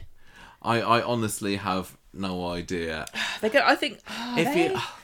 something. But the thing is, if something happens, right, they both want to get married. I don't think that either of them are going to chicken out. I just can't see it. Because Leanne's on board now. If Leanne had changed her mind and said, Toya, I'm not going to support you, then it would be different. But they both want to get married. I just can't see how they would change their mind. So it means something else. Like the, Does Imran have any more secrets Abby... from Toya anymore? Is there No, I anything don't that, think so. that can be revealed to her that would make her say, calling the wedding off? No, I don't think so. The only thing I think is like maybe Abby will like, go in and like try and stop the ceremony or something. Yeah, could she do something that would mean that Imran would have to rush off? Like... Or maybe she's like, or maybe something happens to Alfie. Maybe Abby Like makes he's got something an happen. emergency. Oh no, she wouldn't do that, would she? She is evil. Just inject a bit of air into his veins or something. Or I don't know. Or just say he's sick. Maybe. Or just unhook something so it makes a noise. But I don't know whether that would work because wouldn't Imran and Toya That's just what I go mean. running off This to is what him I'm- and then say, no, it's fine, let's get married That's what later. I'm trying to say. That's what I was trying to get to. Like even if they didn't get married on Monday, I don't think there's much to stop them from getting married. So I'm going to say yes, they're going to get married. I'm going to say a year ago I'd be so happy, but I just got so mixed feelings with this just because it feels like it's going to be a moment of happiness and then something's got to go wrong because just the way that this is looking it can't work. It's so horrible. This is but their lovely. Venus on a mountaintop moment. What's that? Where you get covered in dirty water from a car. Oh yeah. You think you're on top of the world. You're not. That scene at the end was so lovely, and I'm really, really looking forward to whatever form this wedding takes. They were the cutest. That was I know I'm biased, and we're both biased, and I really cannot see this objectively. It's difficult. But that was one of the cutest couple moments, surely. Yeah, they came across as being Properly properly happy, besotted with each other. bloody they hell. both played it really, really well. Hate it. Oh, It's man. torture. It's like It it's is torture. very torturous. It's like somebody's getting me a pet dog and then they shoot it in front of my head. And I face. still love Abby as well. And I don't like seeing her, having this rubbed in her face. She's got this could be the balance though, because we've been saying, it's kind of getting a bit obnoxious the fact that Toya and Imran are being stitched up a little bit here to become proper villainous, and Abby's like, I'm that's true. So if she does something to screw this wedding up or tries to ruin it, that's the balance then of us going, actually everybody's awful in this storyline and I don't know who is worse, which is how I kind of want it to be. There wasn't anything this week that made us scream, Imran and Toya are the baddies this week, were there? Whereas last week, Imran was getting Ben to go and do his sniffing around, finding evidence, and it's like, that feels a little bit underhand. And this week it was just, aren't Imran and Toya cute together? Although Leanne absolutely had a point when she was telling Toya, and what Imran, the hell are you doing? You've only been engaged 5 minutes. Why are you getting married so quickly? Well, it wasn't saying why. It's like, I know why you're doing it. You're not doing it for love. You're doing it for this baby that you're obsessed with. She's absolutely right. But even though she is right, should she have said that, or should she have just stuck with her sister and said, "Look, I don't want us to fall out"? I don't know. Do you think she should have kept quiet about it?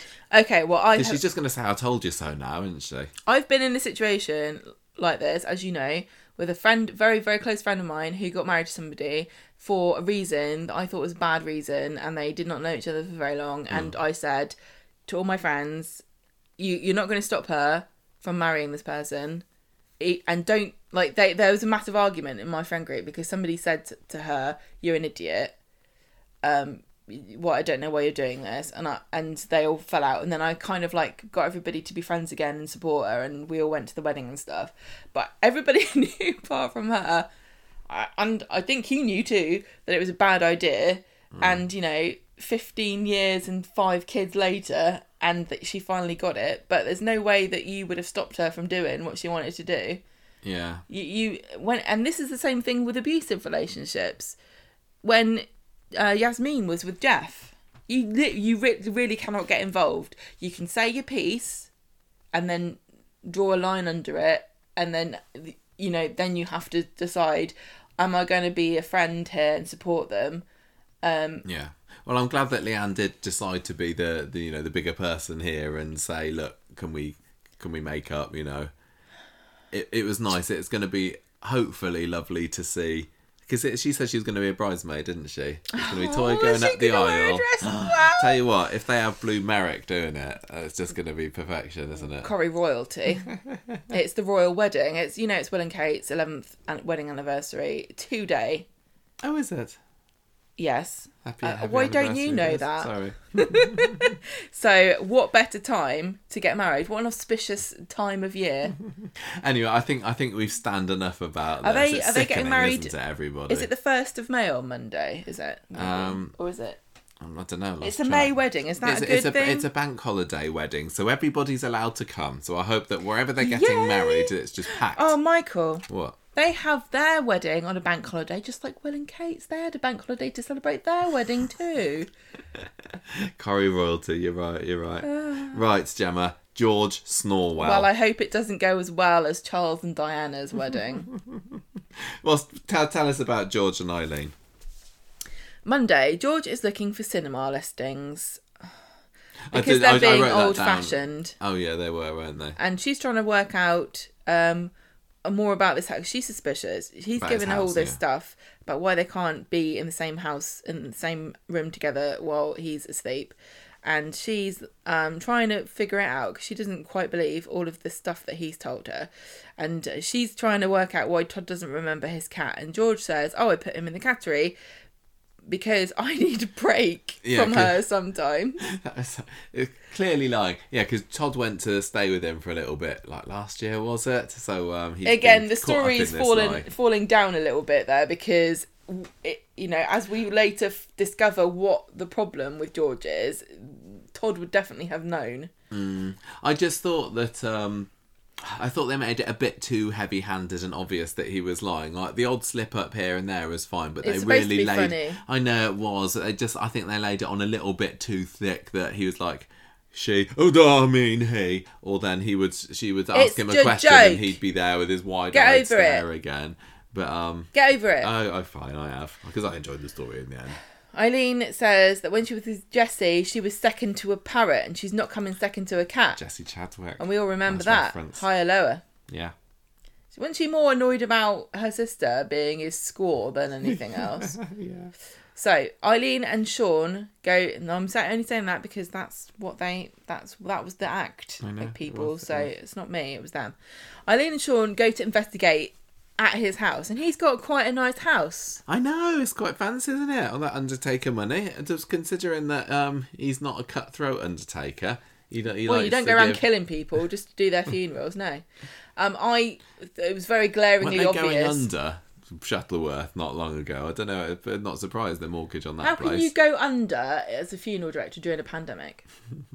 Anyway, he probably inherited it from his dad. Yes, but it was glaringly obvious that this was filmed in. A couple of months ago. Because it's spring now and his garden was absolutely pants. George, get your pot sorted out. They go investigating with Eileen and Sean. They go over the fence. Sean goes over the fence, lets her in, and they start to look about. But as they are, they hear George walking down the street and singing, which is how I always announce myself as I'm coming home. If they were hiding in the garden from us, they would know we were coming because we'd stop at the doorstep and start fiddling around with Pikmin Bloom and saying you had to go and get a mushroom. I don't know why they didn't just have George just like driving up to it rather than have him singing. That didn't necessarily He's walking along with his umbrella, wasn't he? Yeah, like singing in the rain. They hide. Have to hide from him. They hide in the shed, I think. Well, Sean's in the shed because there was a bit of an action cam, wasn't it? A bit of a sneaky cam because we see George going, hang on a minute, what's my gate's open, he finds, doesn't he? So he does a little bit of investigating. And wasn't there maybe some first-person camera? And then he opens up the shed door and Sean's there going, "Wah!" And then he turns around and Eileen's behind him. Ah. It was kind of funny, but not so funny for Sue Cleaver because apparently Tony Maudsley gave her COVID during those scenes she Yes. put on Twitter this week. Yes. So that kind of sucked. Oh dear. She wants to know where his cat is, and then she calls him a jellyfish, just like every other man she's ever had. She drops off home and tells him never to come. He tells her don't come back because he's a bit annoyed that she was in his garden. I would have just said I'm helping you with your bulbs, but she does. I don't think she's a very keen gardener. Well, she hasn't got a garden herself, actually. You wouldn't know one end of the plant from another. No, that's true. Eileen tells Todd about it back home, and he says that they're going to get back together. She's not interested. She's given up on him. And Todd says, well, are you not still curious about the secret? Because I am.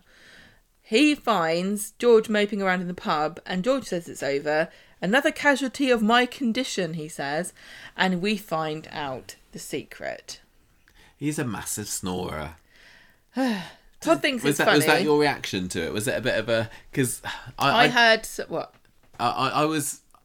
The way this story was clearly being written as a bit of a comedy. So if it was going to take a massively dark and serious it would have twist, been a bit weird. It wouldn't have really fit. But I don't know, snoring is just it's a little bit of a letdown, but it led to some funny scenes later in the week, so I'm going to give it a pass. I don't know how issues what they want to get with it, but actually this can be a very, very debilitating condition. Is this an issues base? So do we get to go onto Corrie's website and find out if we are also massive snorers? Where do we go? What do we do? I saw quite a lot of people suggesting that he had a CPAP machine, and he said he didn't want one of those, but I think that might end up being the solution.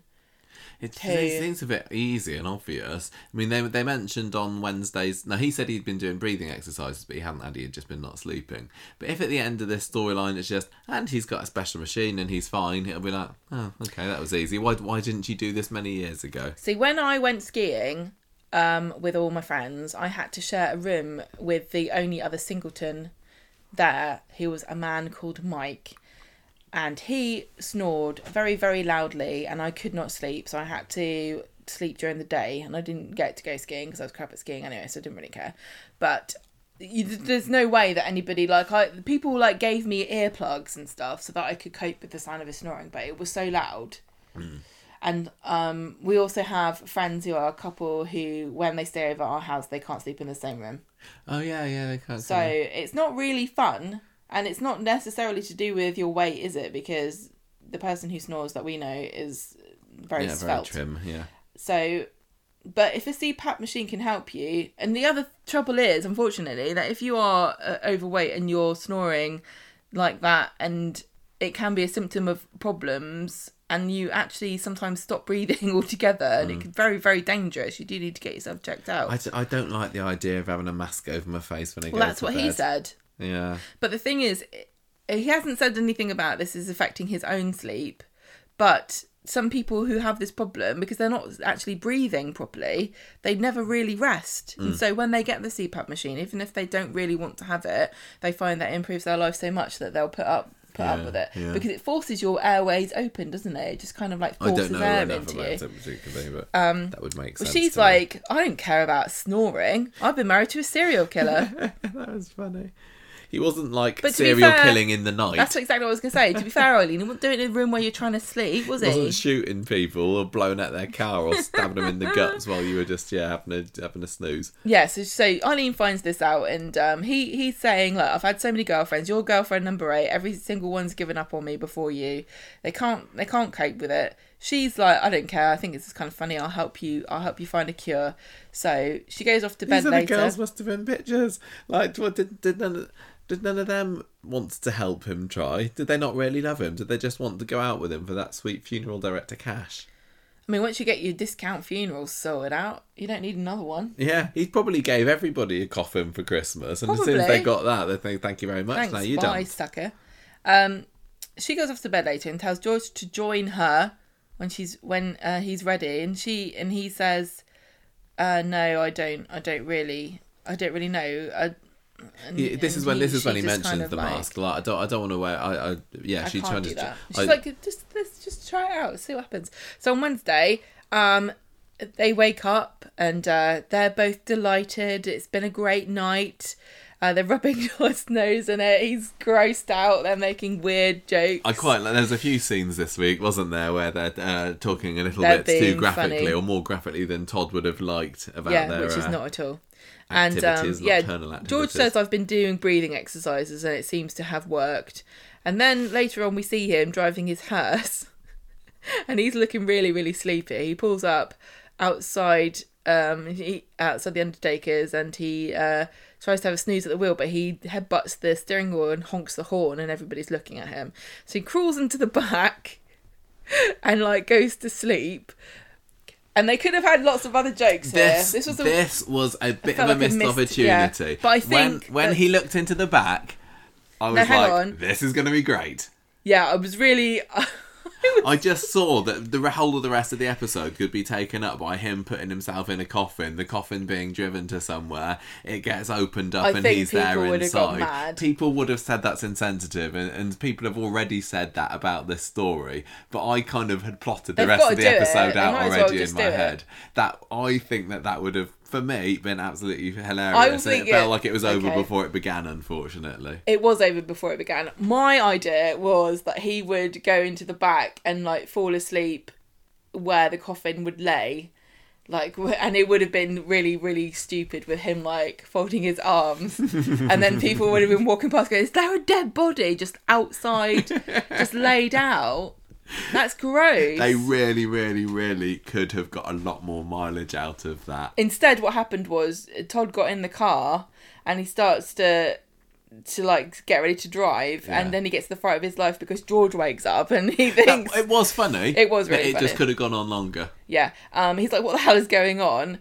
Why are you? And he had a pillow with him. The George had a pillow, and the only reason that pillow would have been there surely is for a corpse's head. So, is this a used corpse pillow? Yeah, I don't know. I don't know. Don't want to know. Actually, I do want to know. So they go to the cafe so that he can explain himself. And George says he stayed awake all night, didn't dare fall asleep because he didn't want to snore. And Todd says, this is ridiculous, you cannot carry on doing this. But he's kind of got this idea that he's going to stay over a certain number of days a week and never sleep for those days. And Todd's like, that's stupid. You can't. Eileen comes home and... Get some of Summer's energy drinks, he'll be fine. Yeah, well, he does that later. Oh, yeah, he does, doesn't he? Eileen comes home to find that George is asleep on the sofa. She sits down next to him and they have a chat about how they really kind of love each other up, don't they? They're like, really I tolerate nice, you. It was end. Yeah, she's like, oh yeah, I more than tolerate you or something. It was really cute. Go, oh, listen to me. Oh, I'm so soppy. And it was in character because Eileen is usually very matter of fact and she's not lovey-dovey and romantic. That makes it all the more sweet. Sue played it very, very well. She's perfect. Later on, she kind of invites George to stay over consecutive nights. Indeed. And he gets the energy drinks out and he's trying to drink as much as possible so he can stay up again so he doesn't snore. But what happened? We don't know. Is this story going to come back this week? I guess he just died. I was really, really enjoying this and a little bit disappointed we didn't get any more of it on Friday. I like this. I don't know what it is about it. It just seems kind of fairly simple and... Can I just say one thing about... Yeah, it is simple. It's a very... You don't need complicated he said, she said, what happened now, who knows what. It's literally just, he snores. Yeah. I like the little mystery of having a sneak round his house. I like the fact that they had some location filming so we got to see his house. Yeah, that's nice. Todd being the third person in the mix was great. Just being the kind of the sarcastic... when they admit to Eileen when he admits George that it's a snore, he's a massive snorer. I keep saying that phrase. And he's all ashamed of himself, and Todd's just there finding it hilarious. I love that. I love the sleepy stuff on Wednesday. I love the soppiness. It was just there was an awful lot for me to enjoy this story. One thing I want to say about Eileen that I don't think anyone really gives her credit for is that she works really well with most of the male characters that they've put her with for relationships, and I think that's quite often overlooked. But whenever Eileen is with a bloke, you're like, please let her find happiness. This could be the one. Yeah, there's been quite a good few, hasn't there? With Dennis and Pat. There's always one fatal flaw, isn't there? Yeah, with all these even people. that relationship that she had with Paul Kershaw, although Yeah. he wasn't the most interesting of characters, they seem to gel. She quite I think, often together. gets a pretty steady, nice, Yeah. docile looking Well, this guy. is why she keeps finding so many guys, because she thinks about all the good times and then forgets how it always ends in a horrible, sticky mess. Yeah, with murder or Yeah. death. Yeah. Or dirty cheese on toast. Exactly, death. Mm. That's it then. That is it. I mean, I just... did you enjoy it as much as me? Yeah, I thought it was fine and simple and light-hearted, and it was very sweet. There were so many sweet couples that are doomed. Yeah, on lovely this sweet stuff. show this week. Are George and Eileen doomed? Is it inevitable that they are, or could he be the one? I don't know. It's really quite promising. It really is quite promising. And he got to do a little bit more serious stuff this week as well. I think still my favourite George scene that I can remember that wasn't too silly was when he got his telescope with Sam last year. Do you remember? Oh, They were he's looking such at a the stars sweet together. That was guy. really, really nice. And we got to see just a little bit more that he's not just a bumbly buffoon this week. It's a shame he's a massive snorer. It is a massive snore. It's a shame. Right. Speaking of, no, this wasn't. This is a comedy storyline. It kind of was. I don't know, the Timperton story. It was, the raciness was toned down in this week, wasn't it, with Tim and Sally? Because it's getting all a bit serious and issuesy. Tim gets up early on Monday morning to go for a walk, and Sally says, "Look, what do you get out of bed early for? I wasn't going to try and jump your bones or anything like that." He didn't want to talk about it though. He's just like completely blocks off any chance to discuss his little problem. And he wants to kind of make out that it doesn't exist because he's massively ashamed that he's not able to perform for Sally in the boudoir. So he says, "Look, why don't you just go and find another bloke on the street if you're that desperate for a shag?" So this is when Sally goes to Victoria Gardens, and she has that great gossip session with Aggie. Although, I mean, she starts to talk. I mean, it's a bit rude, really, but she starts to talk to Aggie about Tim's lack of sex drive, which is a bit private. But then it just turns into a funny bitching session about Gail. I can't remember how it was. Was it just probably about the number of husbands that she's had? That's a fairly low hanging fruit. Yeah, how could you steer the conversation like, Tim can't get it up, but I guess if you were married to Gail, I could understand it. I don't know what it was, but it was funny. Like I said earlier on in the episode, there was just a quite nice amount of nasty gossiping on Monday, or just fun gossiping that Corrie maybe needs to lean into a little bit more. Anyway, Aggie recommends that Tim make an appointment with his GP. Oh, she would say that. Yeah, She would say that. it's a racket. That NHS scab. Yeah.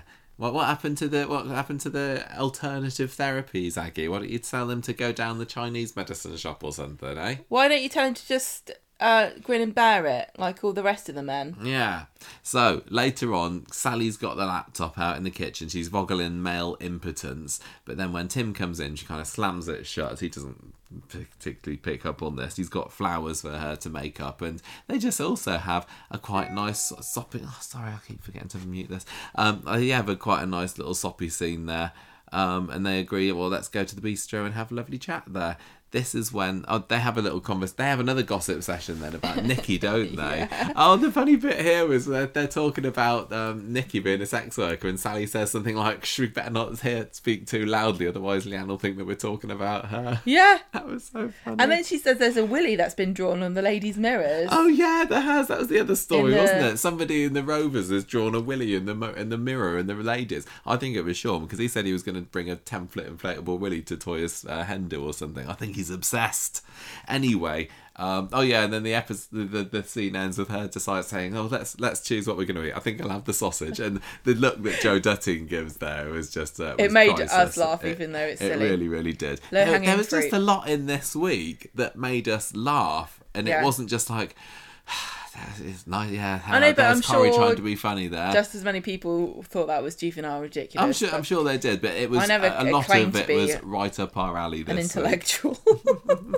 Anyway, they get back later. Tim doesn't really want to go to bed. He's a bit scared and embarrassed about what's going to happen. All these men scared to go to bed with their women. Go there and sleep. It's fine. I tell you what, Tim. You think you got problems, but George would love to just be able to go to sleep with his bird. Yeah, exactly. Why don't you guys swap bits? over? exactly. If only that was possible. I mean, Max tried. Anyway, Chop his bits. He says, look, I don't want to go to a doctor. I'm a bit embarrassed about it. And Sally says, look, you know what? Me and Kevin, we stopped bonking once, and the next thing I know, he's jogging off with Molly Dobbs. Another classic callback. Can you at least come and have a cuddle in bed, though, she says at the end. Wednesday's episode, straight back into her strongly encouraging Tim to go and see the doctor. Well, it sounds like she wanted more than a cuddle when she didn't get it. Sounds like it, doesn't it? She says, look, this problem's affecting me as well, you know. And he says, no, you're just overreacting. It's fine. Don't need to worry about it. So he goes off to prove his manliness by going off and buying a big power drill from the DIY shop. And well, he can come and put some shelves up. I know, we have still got some shelves that I'll need praise putting his manhood. He wants me to.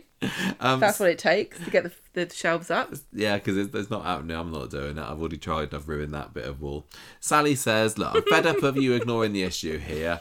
Get yourself to the GP. And he says, I can't talk about it. It is totally freaking me out. But then after one more moan from Sally, he agrees to book to go and see Dr. Gaddis. Then we get a funny scene where he goes, this was like really unnecessary scene, but brilliant all the same. He goes to the corner shop, doesn't he? And Dev's there swiping away on Tinder. He's like deving it up to the max yet again, just go, swipe her, just go on there, swipe him, like swipe face or something like that. And that was like fairly unoriginal bit of scripting, but Jimmy Harkishin just made it come alive there. He was so good. And then he just kind of goes on about how he's God's gift. He's like, hey man, I've had 3 dates this week. Imagine the shame if I couldn't get it up in the bedroom. I can't remember what he says, and Tim's there just like going, I wish I were as virile as you, Dev. And he kind of scurries out, and the scene ends again completely unnecessarily but brilliantly with Dev pouting for a selfie, isn't he? I know. I loved it. So funny. I just loved Dev. That. Yeah, he was really good. Need more Dev. Anyway, the episode, that story ends with him cancelling his appointment. So guess he's not going to be dropping his drawers for Dr. Gaddis anytime soon. He should have got her to check it out when he did it earlier in the year, didn't he? Shouldn't he? Do you need to show it? I mean, I don't know. I mean, surely if I'm there's all something... man, Gemma. I've never had to go to the doctor about that issue. Surely she's like, yeah, Viagra, next. Yeah, I know. I mean, it's obvious, isn't it? Do you need it prescribed? But actually, maybe he can't take that because of his heart. Oh, yeah. What's Viagra for originally? It was for a heart thing, wasn't it? And then everyone, all the patients were like... Something going on downstairs. I had a raging boner for a week. Is that right? I think probably the issue is going to be. I imagine that he's going to eventually see the doctor, and she'll say, "Well, this is a side effect of what's been going on with your heart, or you can't have this particular treatment because of your heart." And maybe him and Sally will just have to connect intellectually. Maybe they'll have to just do a jigsaw or something. Yeah, Peter's got a load spare that you can lend them. Maybe she'll have to take a lover. Yeah. So this story was a lot more palatable for me this week. I have to say, I don't care whether they have sex with each other. I don't particularly, but I'd rather they didn't, and I don't want to hear about it ever again. But why am I involved? It wasn't quite so in your face, was it? It didn't have him talking to his Willie, for one thing. I think the thing, so that's an upgrade. My problem with this story is that it feels like a repeat of the heart problem story, where it's like, more men don't go to the doctors for problems. Yeah, maybe it's all leading to he didn't want to go to the doctors for a problem, and third time's a charm, and he's going to drop dead. Maybe his Willie will explode. Maybe. That'd be quite good, wouldn't it? Yeah, maybe. I'm not a doctor. No. I don't know if that happens. Yeah, so I enjoyed this a lot more. It's not, the best story ever, but, it was fine. It's fine. Whatever. Aggie gets a story, Gemma. Aggie gets a story where she's going to nurse in a new area of the hospital. Yes, the bum tube department. Is that what Michael called it? Something like that? Yeah, very juvenile. The gastroenterology department. She's already done paediatrics, oncology, cardiology, and now they're like, look, I reckon everyone just hates her. Or maybe she, the first day she comes, she, makes a disgusting cake. Yeah, they're just trying. That's it. I think you've uncovered it. My Marmite and courgette cake with chocolate. Yeah, frosting. so then they all just try and encourage her to move to a different department. everybody goes, "Wow, Aggie, this is lovely. Thank you so much for making this cake." And then she doesn't. She brings one every week, and then they're like, "Oh, good God, we shouldn't have said anything. How do we get out of this?" Time for some career progression. Should we tell her, or should we just shift her to another part of the hospital? And Aggie's like, "This is great. Everyone loves me. They just can't. Everyone just keeps passing me around because I'm so fantastic that my talents can't be contained to one department, one part of the hospital." Yeah, so anyway, she's going to the gastroenterology department. And she's not happy about it. She doesn't get a choice. And Ed says it's temporary. And she gives him a look. And I don't know what that's about. And then she gets ready for work later. She's miserable because she's worried. Her new boss, Mr. Thorne, he's got a reputation. Yeah, she's not heard good things about him. No. So she, actually, when she turns up, he's like, "Hi, I'm Mr. Thorne. I'm retiring soon. I'm just a really all-round good chap. Have you tried the coffee machine? It's fantastic. Anyway, hope you enjoy working with me. I can't wait to look in some bums with you." So she gets back home later and she says, "Oh, he was... my husband Ed, he was really nice, this Mr. Thorne. He's a bit of a charmer." And Ed says... No storyline there then, Aggie. Ed says, "Oh, maybe I should worry that he might woo you." Is that where it's going? Is Mr. Thorne going to be wooing Aggie? I don't... Not going to be a thorn in her side, but a thorn up her woo-woo. He doesn't do woo-woos. No, but he might make an exception for her. I don't want to talk about... I think we're getting too disgusting. I don't want Aggie and Ed to split up over this. They're like Michael, the one solid couple, I just don't know couple. where is this going, because why has Mr. Thorne got this reputation for being an arsehole? Well, is he a bit gropey?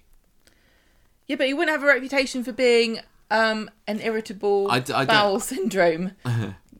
No, guy. I missed what exactly it was that he's supposed to... They were just saying he was really, like, crotchety and demanding. Yeah. And then he's, like, not that at all. And it's a bit odd, wasn't it? You've leapt to the idea that they're going to have an only affair. because Ed was joking about it at the end, and it's like... Well, they always joke about whatever's going to happen next. Prophetic fallacy kind of thing. Is that the right thing? Maybe not. No, I think it was pathetic fallacy. Oh yeah, I am, but it's not that either, is it? No, it's not. Oh well. No, I just think maybe that's obvious, but I don't care. I kind of like some of the babies. Well, I can't see where this is going. It's like, is he not? Is he horrible to everyone in the world apart from Aggie? What does that mean? Or do people just say horrible things about him? Like, is he a molester? Yeah. I don't know. I don't know. Well, guess we'll find out next week. And finally, we also had... originally, I didn't even... Like, whenever these scenes with Zidane and Yasmin and Alia came on, I thought, do I need to write anything here? Are they saying anything important or interesting? And the answer was kind of no. But basically, because it is Ramadan at the moment and we've got Eid coming up, Stu decides to remind Alia and Yasmin, this is a time for families and reconciliation and being friends again. And after you fell out about... What did they fall out about again? Was it Hashim and the money and everything? Fact that they did something. They let Hashim die in front of them or something? I don't know. Maybe you should make up. They've not been in it for so long. I've forgotten what they've fallen out about. But anyway, they end up having a bit of a reconciliation session, do Yasmin and Alia, partway through the episode, and then they decide they're going to put on a little fair in Victoria Street for Eid coming up. Zidane finds about it and his nose is put a little bit out of joint when he realises that he's not been invited to it, but Stu says, "Don't you worry, my son, I'll get you in there and you'll be friends with your nan again." And it was as interesting as that. So we've all got some lovely Nazir action to look forward to next week. And it's a shame that I'm kind of thinking this way about it, because I have in the past really enjoyed the Nazir families, and even Yasmin. I mean, she was number one lady on the show for a good long while a few years ago, but it's not working so well for her, what they've left her with now, is it? No, she's gone off the boil. Really, really massively gone off the boil. And even Stu, like, I think that there is a bit of potential with Yasmin and Stu together, but it doesn't seem like they want to give airtime for that. And if they did, maybe it wouldn't be that exciting anyway. It's a shame. It's just there's something that's not quite working here. What did you think about Eid? I really like how they mentioned it. I mean, they've had Ramadan a few times on Coronation Street before, haven't they? Yeah. And the Nazirs have mentioned it, so that was cool that it was brought in. And like I said earlier, the fact the conversation that Imran had with Zadine about it was totally Zidane was not at all necessary, but it was nice that they gave it a little bit of time. I liked it. Yeah. I liked it. It reminds you, you know.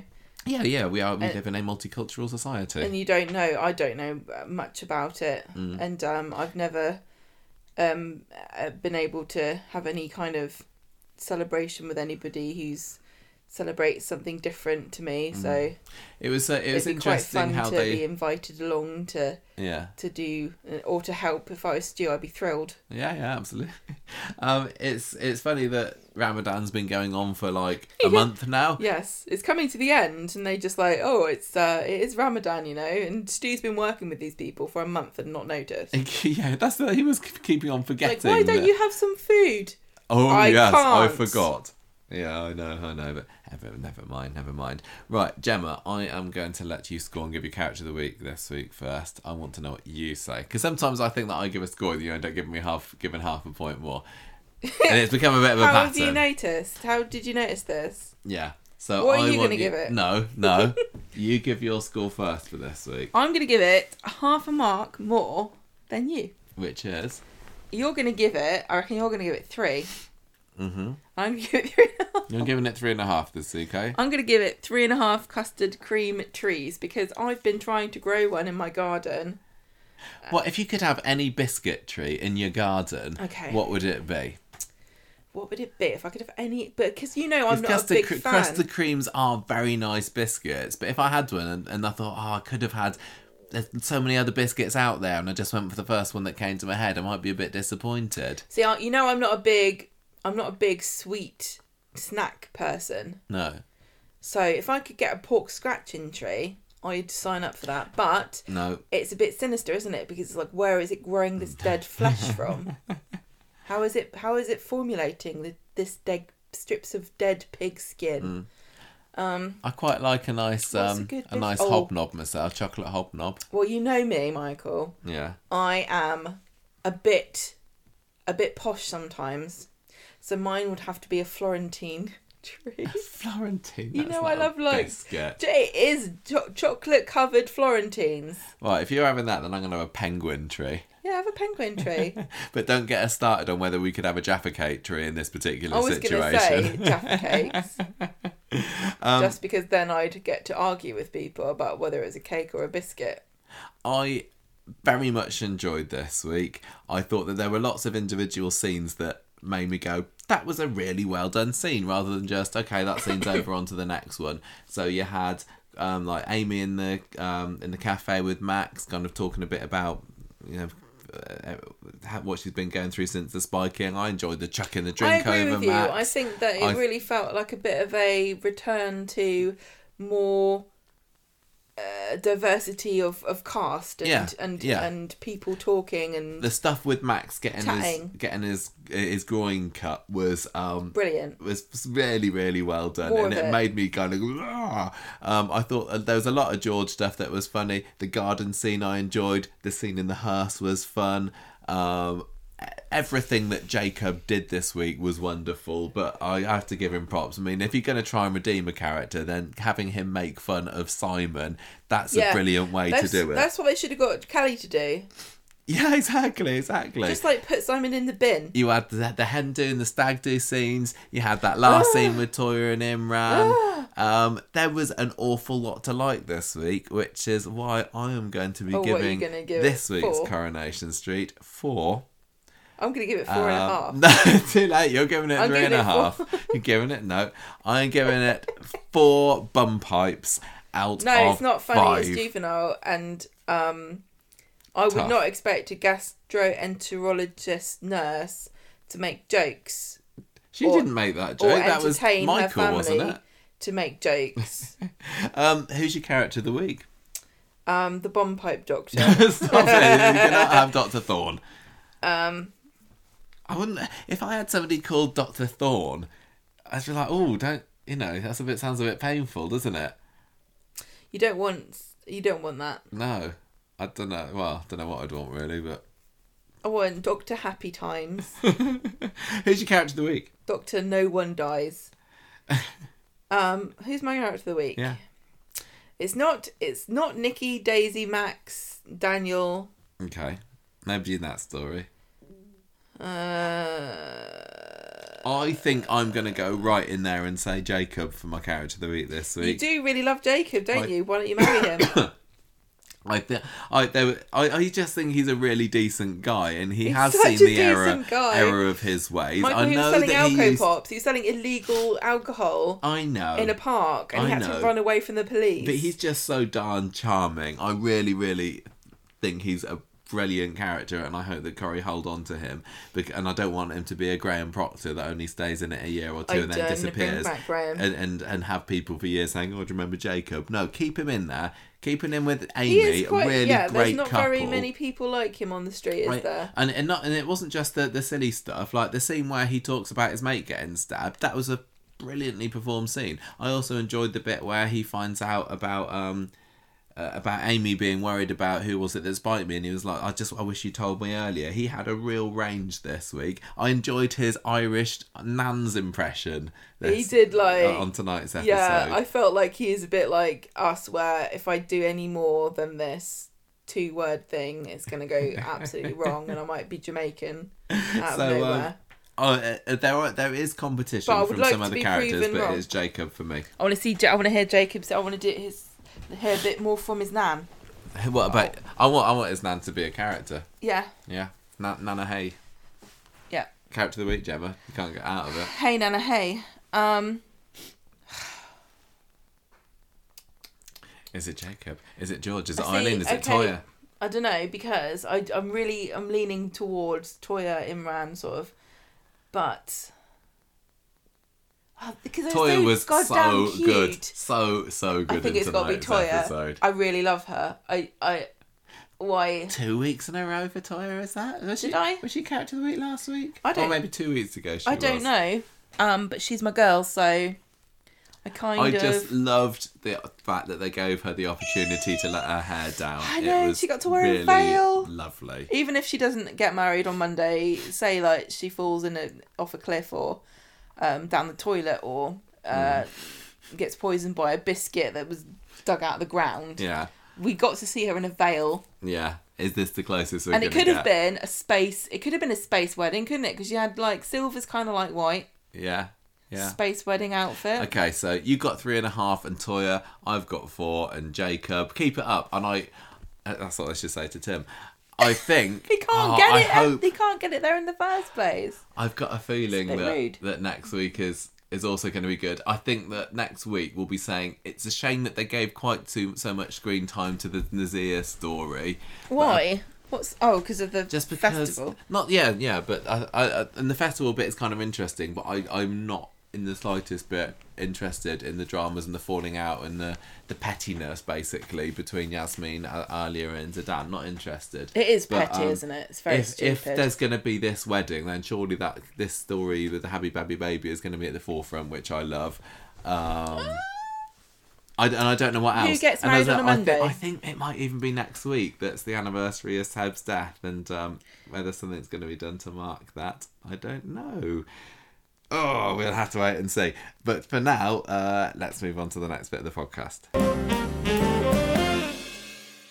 And now it's time for the cabin then. Not a whole lot of news this week that we can discuss in the cabin, although there will be a cabin extra at the end of this podcast with some fairly breaking news, wasn't there? This is a thing that's come on just earlier this evening, actually. But cabin-wise, we got some lovely photographs of William Roach come out on Monday, haven't we? This is following on from his 90th birthday, which I think, was it Monday or Sunday his 90th? I can't remember. He has some new official artwork made of him. That makes it sound like it was painted. Photography is art, isn't it? Yes.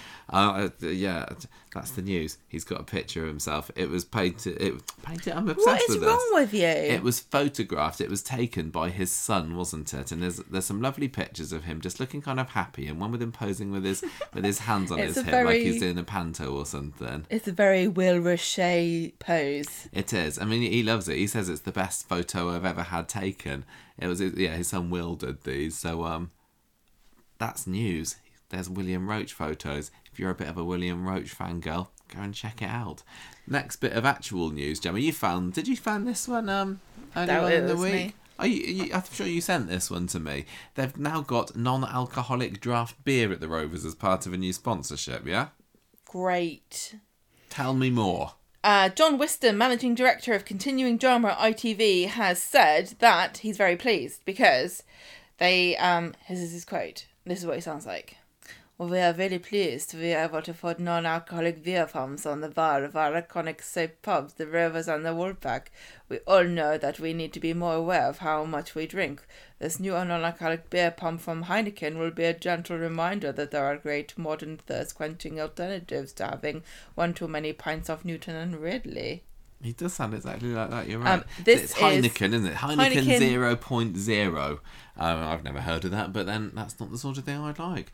The beer's disgusting. We all know this. We all know that beer is a bit gross, isn't why it, would you drink non-alcoholic beer? Surely the only point of having beer is to get wasted, so... Just because, yeah, I mean, are we going to go and see Roy downing pints of Heineken 0.0? I don't think so. Stop I don't think wasting scientific energy on making non-alcoholic beer and make non-calorific burgers. Some people apparently like the taste of beer, but I don't really get it. I don't believe it. It's like, I know some people don't believe that anyone likes olives, but I do like olives. They taste nice, but I really think everyone's lying. So the Rovers and the Woolpack, which is the Emmerdale pub, are going to have this, and I'm guessing it's probably just going to be a bit like the Co-op and EE and everything, where they don't actually mention it on the programme, but they see somebody pouring it, or I don't know, you might get to see a character have one poured for them and pass to them. I don't know, but Jenny, can you pour me one of those delicious thirst quenching Heineken Zeros or non-alcoholic beer? I mean, are we going to Sally, get... I hear that it's better for my I Love Life if I drink 0.0 and then maybe I'll be able to or get even Peter, why are you drinking beer? Don't worry, it's one of these delicious non-alcoholic beers. Actually, that could be kind of interesting Heineken to see 0.0. If Peter goes for that instead of his usual tipple of an orange juice. That could be kind of interesting. But I think that, with all of the sponsors, they kind of don't like to make a big thing of them. Although sometimes they do go a bit far, like that Argos advert on the bus stop. Sometimes it's a little bit too obvious. Well, I know that there are certain characters that don't drink Costa, and they've made a choice that they don't. These characters don't go to Costa, and these ones do. I don't. I mean, I've also heard. I don't think that it's likely that Peter will drink it because I've heard it's not very helpful, particularly for alcoholics, to taste something that tastes a bit like it. Because they're like, do you know what would make this better? I really miss. Yeah. This would be better if it had alcohol in it. I wonder if would it have been better if they'd had this at speed dial, maybe? Would Alia have considered Heineken 0.0, or is that a little bit too close to the demon drink? You have to ask her. I don't know why. On her behalf. Why would Jenny have had this installed? Is that I do think more people. I do honestly think more people are doing this, but I think they're all mad. would you have non-alcoholic cider? No. And I also would not have non-druggy cocaine. It's just talcum powder. Anyway, keep an eye out for that. Maybe this is something Jacob could look into. Oh yeah, maybe. Non-addictive meth. I think I read somewhere that this was supposed to have been in tonight's episode, but I forgot to look out for it. So maybe it was in the scene with Jacob and Simon later. But maybe that's what they were drinking. Maybe. Because anyway, Simon's young. Is he allowed to? Is he 18? He is past 18 now. Yeah. So I wouldn't be seen dead with a Heineken 0.0 if I was an 18-year-old lad in Salford. Simon probably does it to make himself look cool. People don't really have to realise that that's what it is. And finally, we have got some congratulations because Brooke Vincent, the lovely Brooke, who plays Sophie Webster on Coronation Street, has just got engaged recently. That was announced, I think, towards the tail end of last week. But her and her partner, Keen, are going to be getting married very soon. So congratulations. Well, another Corrie wedding. Well, Not kind as of soon Corrie. as a Coronation Street character, I assume. Oh, who? Well, you say she's getting married soon, but she's only just got engaged. She's not like Toya and Imran, let's get married next week. Not that soon. But anyway, congrats, Brooke and Keen. Congratulations. Are we going to be able to see Brooke Vincent back on the cobble sometime soon? I think she's maybe not that interested at the moment, and she's probably got a little bit more on her plate now that this is happening. Anyway, I don't know. That's really... again, I can't speak for her. That's the main bit of news this week, so not a whole lot to chat about here, but believe me, there will be in the Cabin Extra coming at the end of the podcast. But before we get to that, we are going to be doing some feedback, so here it is. So after that rather short feedback section, we got a little bit more feedback. No, what did I just say? Did I say feedback? I wasn't listening to you. I was thinking about singing a song. Don't. After that fairly short news section, we have got a little bit more feedback this week. Thank you everybody who has fed back to us this week at conversationstreet@gmail.com and voting on our Facebook poll. Last week's Coronation Street didn't go down too well with us, but it got a fairly not so bad score on the Facebook group. 3.4 was the average score there last week, so fair play. Good job, Coronation Street. Jonathan loved it. 4 Guardian reading Bleeding Heart moralists out of 5. Yeah, they can all bugger off. Lindsay gave it 2.5 tea bags next to the kettle out of 5. Oh, probably one of the tea bags spilled tea all over the kitchen surface there. Pat was my pick of the week. She gave it 2.5 Mrs. Littles out of 5. Oh, who's the extra one? Where's that half a Mrs. Little come from? I don't know. And is it even littler? We have got... This is a message from Jay. He says they've gone too far with Abby to make me be on her side. This was interesting because I think that this is not the consensus. But I'm very happy to hear it because I thought that Abby was like the saint. Well, I don't know. I think that lots of people seem to be just sick of both sides, really. But Jay says, can't support Abby. She's done so many reckless and illegal things. This isn't a Becky and Roy situation where she was charming but a bit rough. Abby's been on the point of killing a guy, snorting lines off her stepkid's photo, cheated and had a child with her friend's fiancé, abandoned her baby at the hospital, not to mention losing her twins and barely giving them a second thought. It was purely the morals of those around her, Aggie, Kevin, Roy, etc., who made her do the right thing. Those morals aren't naturally there. So yes, although they're writing Toya as the evil childless stepmother, I'm on her side completely. I'm on the side of evil childless stepmothers, just on principle. Jay makes a good point here. I agree. And it always makes me feel terrible when I hear somebody lay it out quite plainly like this. And it's hard to argue with this. You're not wrong in anything that you're saying here. But it also makes me think that I think everybody likes to think, I'm a moral person. I can look at a situation and I can say what's the correct thing to do, and I sort of I trust my judgment, etc. But then when I see something like this, I'm like, no, I am an awful person, and you just have to smile at me nicely and have nice nails, and nice nails and teeth. I'll go, yeah, you know what? She's got a point. She's been hard done by. The character has just built up so much over the last few years. Yeah, goodwill, exactly.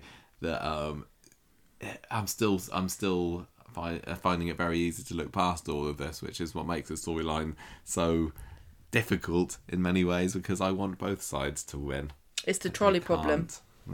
It is totally the trolley problem, isn't it? Right, Susan has emailed us. Thank you, Jay, by the way. Thank you, Jay. I really do. That might have been a comment on our YouTube channel this week, actually. Ooh. Susan says, I've had such a lovely few days catching up with Coronation Street and listening to the podcast. Still a little bit behind, but all will be well. I love reading comments on Facebook and then finally experiencing the event myself. No, I don't mean big events like Abby giving birth in the woods or Adam falling off the balcony. God, you remember that? I mean when Sally huffs about the tea bags being next to the kettle. Another interesting thing of being a kilter with timing of the episodes is listening to your predictions when I already know what happens. I roared with laughter when you were hamming it up about Rick's body and imagining the ridiculous option of Gary being surprised if it gets dug up during a council-approved dig. You almost got it spot on, but you're only having a laugh. Did we say it? I don't remember saying that, but I'll take it if it's a prediction that we got right. Yeah, we'll take it. Susan says, it may have already been discussed, but I must say that the insistence that Nikki was a sex worker, only was a sex worker because she had no choice, hinted to me as shaming. I just believe that it was not up to the writers to intimate that the job was the lowest of the low. Only Beth reminded us that sex workers are real people that live in the street. It just didn't sit right with me. Some say it's an honourable profession and I'm not willing to judge. Should she have been fired from a job? Of course not. It's a legal profession. Let's imagine she paid tax. She was legally employed and therefore no laws would have been broken. If she continues with her trade while she's teaching, then perhaps the code of conduct may be breached. But this wasn't meant to be my argument. I just didn't like the holier-than-thou responses. I still have quite a few podcasts to go, and I do love working in the garden, listening to you both. What are you planting? What are you doing? You weeding? If she's a few episodes behind, she's gonna hear your massive anti Nikki tirades that you've been on the last few weeks. I don't know whether we have been on both sides of the argument, but I really cannot. I have very many conflicting and difficult, complicated thoughts about sex work in particular, and Nikki as a character, and how does she represent it? And honestly, I maybe she's doing a good job in a weird way, because I think that people are coming away with different things about, or different thoughts about her, depending on how they approach it. And I think that shows that maybe it's getting a good balance. I don't think it would ever be honest to have a character come in and go, I'm a sex worker, it's bloody great, there's no downsides whatsoever, and everything's hunky-dory. I think that's a bit of a naive thing, but I don't agree with shaming people. I don't think that's fair. And I think we nailed it earlier when we were talking about the reactions, the different people's reactions to Jacob, who, I mean, you can definitely have a debate about sex work and, what kind of, is it damaging? Who does it damage in the end? Ultimately, is it bad because people shame, or is there something else about the job that, even if everyone was accepting, that might affect mentally the person who's doing it, and etc. etc. But I don't think that you can have a nuanced discussion about is it good to be a drug dealer or not. I don't think that there's much to say that's nice about drug dealers. But yeah, Jacob's come out smelling of roses. Yeah, it's interesting that Susan's saying she's definitely on the side of Nikki shouldn't have lost her job, and I just thought I was thinking, I think she should. I completely get that the school, apart from the fact that she didn't put all the information on her application form, which maybe would have immediately discounted her, I just think it's very risky having somebody there who people could find out about and think of all the drama that would cause. And if there are lots of other stronger candidates, maybe equally as strong candidates, maybe you're going to pick the one where there's not the potential for that kind of fallout. No, but that's stigmatising somebody, and then it's forcing them into perhaps going back to that when they. I know it's bad. So I totally get that. Yeah, I totally see where you're coming from as well, and I think that a lot of people, you're being very honest. I think a lot of people sort of pretend that things are different, and they're not. I'm just thinking on a practically. But also, I just want to say, from a very, very dispassionate and removed place, if you say to somebody, here's a bunch of stuff we want to know, tell us the answers, and you lie when you're asked about something, I don't think then you've got a leg to stand on to say, yeah, well, I'm sorry I lied because I knew you wouldn't like the answer. Yeah. Well, that's why we asked you the question. And if you can't be trusted to tell the truth and you knew that you wouldn't be, you knew that this was something that we were concerned about, but you thought it wouldn't matter. Well, it does matter, and you can see why it does now. Exactly. And I'm sorry that it's like that. And I just don't know what the solution is. I just honestly think that even in a world where nobody shamed people for this, I still think that it would not be.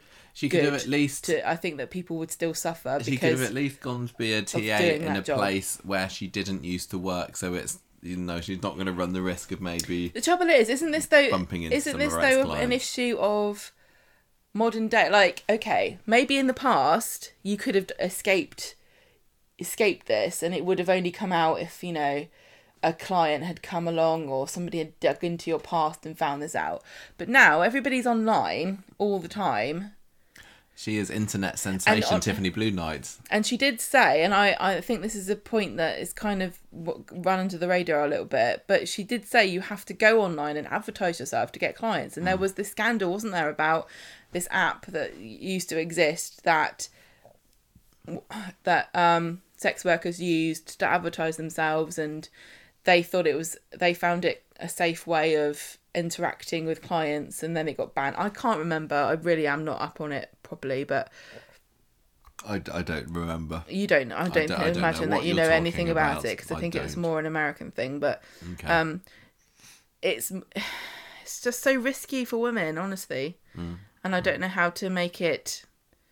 I don't know how to help. I really don't. I wish I did. And I think it's fair enough to say, if you don't, just say, I don't have a solution for this. Sorry, but Nikki does need to understand that there are more than just 3 jobs in the world: maid, teacher, sex worker. Exactly.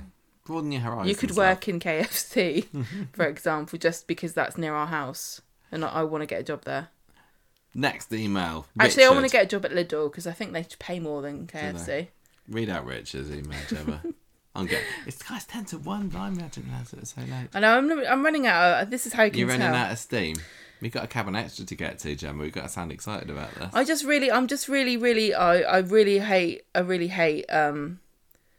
really hate this. Trying to think of what to say about poor Nikki. I just wish I liked her. I think if I liked her, I'd make more of an effort to try to... If Becky had been a sex worker, you'd have been totally on her side, wouldn't you? Because you loved her. Oh, it wouldn't be her fault. Right, Richard. Here we go, Richard. Right. Overall, he thinks Corrie's been on point this week. It has. The George Mystery storyline was a bit of a damp squid. What? But did provide some comedy, although I would have liked the mystery element of the story to last longer. I don't think I needed it to last much longer. I just, like we said at the time, it felt like it could have been a bit So this is actually from today, isn't it? Yes. Okay. Great to see Yasmin and Stu back, and I liked how Ramadan was referenced in the programme. I have several Muslim workmates who have been fasting, and it is good when the show remembers that they have characters of multiple faiths, which in fairness is typical of a large conurbation like Greater Manchester. Max needed a wake-up call before he goes any further down the wrong path, and it is apt that he's causing David the grief which David has been causing Gail for over 30 years. It's not quite on the same level yet, but give him a few years. See, this is the funny thing, right? When David went on a rampage with an axe or pushed Gail down the stairs, he didn't end up bleeding in a heap on the floor, did he? Max, you pathetic, useless crap. I think that David had just a little bit more charm than Max did, but it's kind of fun to watch. Richard says, I suspect that the Jacob redemption storyline will be divisive, but I think it's brilliant. I can see him receiving a fast track elevation to sainthood in the same way as R. Kelly. He really has a very complex background, and it was good to see him share some of this with his new BFF, Simon. A great week. And was there a frisson of attraction between Aggie and her new boss? I wonder if coffee machine could be a new euphemism. Wishing you and the rest of the community a great holiday weekend. Thank you. Oh yes, we do have bank holiday next week, don't we? We've got Monday off. Hurrah. It's the Imran and Toya wedding bank holiday. It is. There wasn't going to be a bank holiday, but the government was like, look, Imran and Toya getting married. Everyone's going to need to prepare for this. Making up little cucumber sandwiches, getting them into triangles and getting your dips and crisps and things. Finger sandwiches, getting your scones, fruit, plain cheese, whatever. What should we have? We need to have smoked salmon and cream cheese, cucumber and... veggie lasagna. Oh yes, tiny little canapes of veggie lasagna. Oh, I hope they have cut those. Into little circles. I wonder whether they'll go any silly comedy like that for the wedding. I don't know whether they need to. I would just die if the whole thing was just oh, did you think there were going to be drama? Well, there's not. Here's Toya wearing a beautiful wedding dress. Here's Imran wearing a lovely suit. They get married and it all goes off without a hitch. And then here's the canapes. Everybody look, there's aubergines. Oh, I can't wait. And it's cool that I don't have to go to work. I've got no more days of going to work until we get to see Monday's episode, so I'm very happy about that. Right, Nancy says she doesn't think that Daisy and Daniel are good together. Jenny was wonderful trying to tell Daisy not to fix Nikki up. I was surprised to see how quickly Daniel jumped to the wrong conclusion. Also, he expected Daisy to get used to Nikki and himself as mates. If he bothered to meet Daisy halfway, maybe she could have done. If Daniel wants Daisy back, he's going to need to show her that he respects her. Imran doesn't need to set Abby up, as he is the father. If he sets her up, it could all go downhill for Toya and him, which is a shame, because he and her would make wonderful parents. Yeah, that's kind of gone a bit quiet, hasn't it, on the Abby framing front.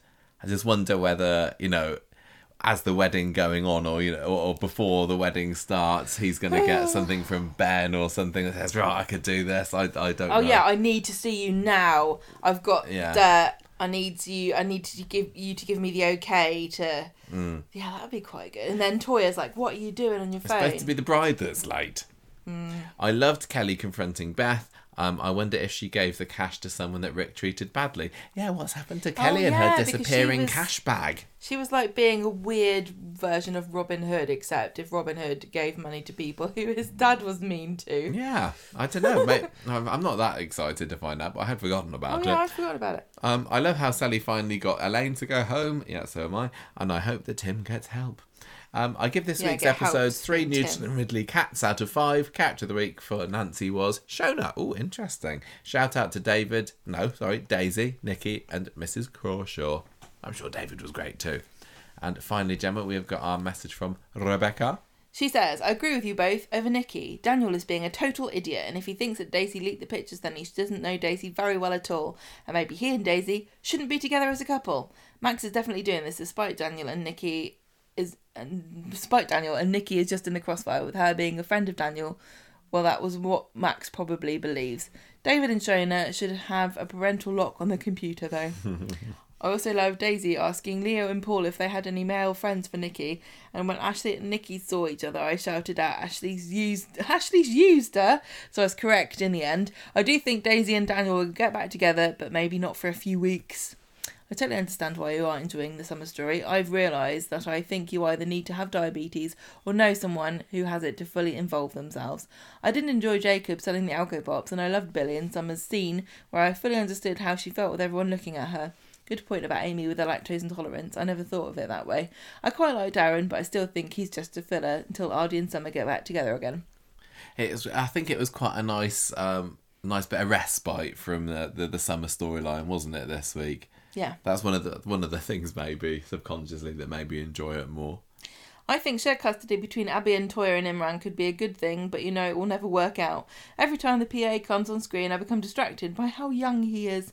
Also, I thought Imran was struck off, so why is he still working in the office? Like Michael, I have no idea what Kelly is doing, sneaking off. My first thought was drugs, but it's just a guess. Also, love Gary's face when Maria mentioned veggie lasagna.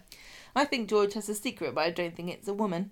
I've seen a brother floating around, but I suppose it could be a brother George is helping with an illness. But why wouldn't he tell Eileen? As daft as it was, I was quite enjoyed the fillers in this story and enjoy the chemistry between Tony and Sue. Finally, glad that Elaine has finally gone. As long as it's one scene per episode, I don't mind Tim and Sally stuff, but I don't need it to be a main story, which I worry it could be. Also, loved Fergus getting a mention, so they haven't forgotten about him. Character of the week is Daisy, and I give it 3 owners that bang on about their cats out of 5. No, come on, Rebecca. Every it's 5 out of 5 for that. Yeah, just imagine if the Sally and Tim does become a big story. That's just a bit weird, isn't it? Care. Imagine it being on the front of the soap magazines. You walk into the supermarket and it's like Tim can't get it up is the big headline splashed across the front page. Or then the winner of this Your British Soap Awards this year for the best story is Tim's impotence. I don't know. Right, that is it for our feedback. No, you shouldn't laugh. Actually, that's bad, isn't it? That's bad. It just shows you. I know. It shows you that we need more teaching about it as a society. That we don't appreciate it's a bad thing. I know. I think we know really, but... Corrie are making a bit of light about it as well. Right, we have got 3 new patrons this week, Gemma, that we need to thank. We've got JG, that's a mysterious name. What does that stand for? We've got Leah and we've got Freya. Thank you very much, you 3, for joining our Patreon. We really, really appreciate it. Really do. Thank you so much. Love you guys. Yeah, it's great. And don't forget, if you want to join up, I would recommend waiting till May. And then if you join your Rovers tea, you get a fancy bottle. Fancy bottle when we are able to get our hands on them. We will get into Cabin Extra in just a bit, as we promised, but before then we better say how you find people can get in touch with us if you want to give us some feedback. Give us Feedback. a feedback. Well, you can email us at conversationstreet@gmail.com. You can leave a comment on our blog at conversationstreet.podbean.com. You can find us on Instagram and have an argument like those two ex-Corrie actors did on our post this morning about who gets the free water bottle. It's none of you. Twitter, Spotify, Facebook, YouTube, Patreon. We are everywhere. So go and find us and tell everyone how great we are. What is going on there? I don't know. It's just talking? started saying that it's connecting to my... That's weird. Our Alexa in the kitchen is just talking. That's a bit creepy. Right, everybody. We are about to move into the spoilery section of the podcast because a big bit of news dropped this evening that I am looking forward to having a little bit of a chat about it like right it's hot. now. Drop So it like it's if hot. you don't want to know what Spoilers. that news is, if you are 100% spoiler free, firstly, good on you. But if not, then stay because Are you free range and organic? We are going You to better talk leave. about it right now. Gemma. Yes. We got a returning character, and this is someone that we've talked about for a long time returning, and I do believe that they were one of my predictions at the beginning of the year that they would return in 2022. Who's back in Coronation Street later this year, Gemma? Spider Nugget. Okay. Spider Smaller Nu- than a chicken nugget. Spider Nugget. Spider Nugent That is is making his return. Crazy. When I made that really- prediction at the beginning of That the year, I was didn't high in the actually sky, think wasn't it? Didn't think he'd really come back, although it does kind of make sense with the environmental push that Corrie's doing with Maria's. Well- Oh, God, I hope he doesn't get tied into Listen, Maria's schemes. Maria? Oh, yeah, you know, God, environmental don't involve her. counselling. He might do, though, mightn't he? I told you before, Michael, you manifest to the universe certain things. You've done The Secret on this. You know what that is? Where you say, I want something, and then the universe gives it to you. You've made this happen. I don't want Why Spider can't to be you involved make in Maria. us win the lottery? So, this news was dropped at like 5 o'clock this evening, was it? I drove home from school today, got out the car. No, I stopped my car. I looked on my phone. Can't wait to hear all this, yeah. And then I saw it was there, and it's like amazing. And it had only just dropped. So he's Martin Hancock, who plays Where Spider. were you when you found out that Spider... I was sitting in my car, just getting home from school. Well, I was emptying the dishwasher. He was in the show between 1997 and 2003, on and off, because he went away and came back for little stints, didn't he? And he's going to be back. He's going to be appearing on our screens in July. Happy birthday, Michael. I know, that is good. Happy birthday to me. Now, the press release about him says, because we'll read about this first and then discuss it. So, as the on and off boyfriend of Toya Battersby, Spider left Coronation Street in 2003 when he headed to London to start afresh with Toya.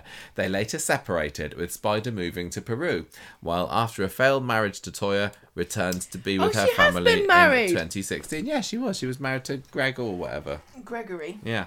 With life having moved on, has Spider held on to the ideals of his youth, and has he come back for one final attempt to rekindle his love with Toya, or is it something else that brings him back to the street? What could that be? Of his decision to bring Spider back to Coronation Street, producer Ian McLeod explained, Martin is a fabulous actor and Spider is a character with real heritage and affection from fans. His return heralds an enthralling new story for Toya, who will be embroiled in a mess of guilt and secrecy when Spider arrives. Will he be her saviour or the thing that ruins her life forever?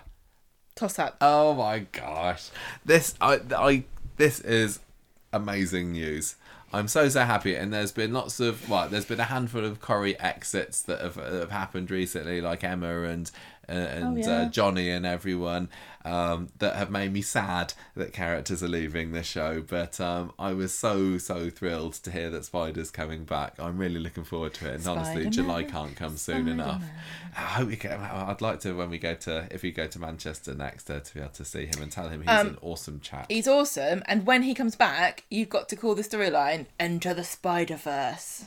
Do I? Is that a thing? Yeah. Is that a film? Okay. I want to get Martin Hancock on the podcast. I'm putting it out there now. Somebody get me a chat with him. I really enjoyed Spider at the time, and watching him on classic Coronation Street just loved me even more. He's just weird, isn't he? He is the sort of person who, when you talk about the Great British Eccentric, he comes to mind. Yeah, he doesn't care what anyone thinks about him, and he just hangs around in a tatty jumper. And he's authentically Spider.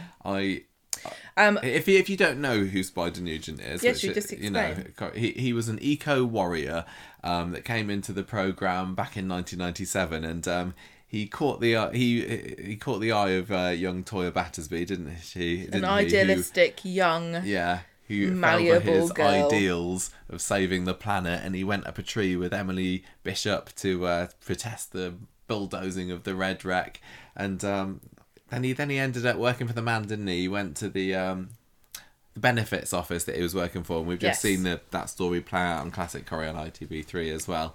But then he ended up feeling that he couldn't work for the establishment, stood on some tables and left. And he went to go and start a juice bar in London. He did eventually, on his second time. He probably does back. bubble tea now. So all this time, nearly 20 years since Spider has been on the podcast. Not the podcast. Podcast weren't even around 20 years ago on the show. The big question is he coming with news of Emily Bishop's death? Because I'm sure everybody's thinking it, aren't they? Yes, I am. Do you reckon? Well, it's the fact that Ian McLeod was like, is he coming for this? Is he coming for that? Or is he coming for something else? Oh, it wasn't him. It was just the press release that said that. Yeah. The press release says that. It could be. I don't think it's just that. No, not necessarily. I think that's why he would be coming back there. I don't think that he's got any reason to come back to Coronation Street. I mean, he's going to have some links to Toya, right? I don't think it was made clear when exactly he and Toya split up. I mean, for all we know, they could have had, 10 plus good years together. But if they just, drifted apart... Well, mid-2000s, we know that we don't know. We know that she was married when she came back and having an affair with Peter. Yeah. But 5 years ago, whatever it was. This is great because it just goes to show that this story that Toya's in at the moment isn't going to be the end of Toya in 2022 because she's sure as hell going to be majorly involved in whatever Spider's But is he going to ruin Imran and Toya's marriage? I don't know. They're happily married now. I don't know. There's obviously going to be some... There's going to be some kind of romantic chemistry rekindled between them, isn't there? There's got to be, because honestly, as much as I adore Toya and Imran, I also think that Toya and Spider were a really well-suited couple, and I'm not saying here who's the best couple out of them, but Imran and Spider, give them a chance. Imran and Spider, you say? Yeah, oh, okay. Why not? No, I just think that, Toya's first love, the first man that she... I say stick with him. That's what I did. That she stuck with in a tent is there's going to be something there. I don't like the idea that that he could be the things that ruins her life forever. I think that if that seems weird. What? He was a fairly kind of pleasant, amicable chap, wasn't he? And I think if he comes in being a bit of a villain or a bit of a what's the other word? Antagonist character. I think that would be a shame. So I hope that we get to see lots of fun stuff with him. I think when we did the predictions at the beginning of the year and I said that Spider comes back in, maybe he has lost his way in life a bit and he's forgotten about saving the planet's quite important actually, and maybe over the course of the story he learns to love the Earth again. So I wouldn't mind that, but what are your thoughts and hopes for this? Thanks for asking me. Sorry, have I been waffling again? No, you haven't been waffling. I find it very interesting because Imran and Spider could not be more different people. They both are very principled, but I think that they would hate each other, don't you? I think absolutely hate each other, and because Spider's like willing to throw everything away to sort of stand up for what he believes in, and I really do not think that Imran's the sort of person who will do what's most convenient for him at the time, which, let's be honest, I think we're all a bit like that, aren't we? We'd all wish we were principled like Spider, but in real life I think we're a bit more cautious. The other thing that I find very interesting is that when Spider was originally introduced to the show in the late 90s, eco warriors were on the mind, thing, weren't they? of the in the zeitgeist, in the culture. Going up trees, training yourself to trees, digging some tunnels. Yeah, it was very inconvenient to a very small amount of people, and everyone else could just kind of laugh or agree with them, and it didn't really inconvenience anybody. the eco warriors of today also very much at the forefront of people's minds, because there are lots of different groups, aren't there? There's Insulate Britain, who are trying to get the government to subsidise insulation in homes to reduce the cost of heating houses and therefore help global warming. There's the Extinction Rebellion, who are, I don't remember what they're doing, but they're like throwing red paint on everything. And now there's the oil people, the petrol people, who are going and smashing up petrol stations. Have you seen this? No, I don't. So they're going around, and there's lots of interviews. I don't look at the news much at the moment. It's a bit too depressing. There's lots of interviews with very principled people who are saying, I don't want to be doing this, but I'm being forced because this is a very serious issue and nobody's paying attention, so I'm going to protest.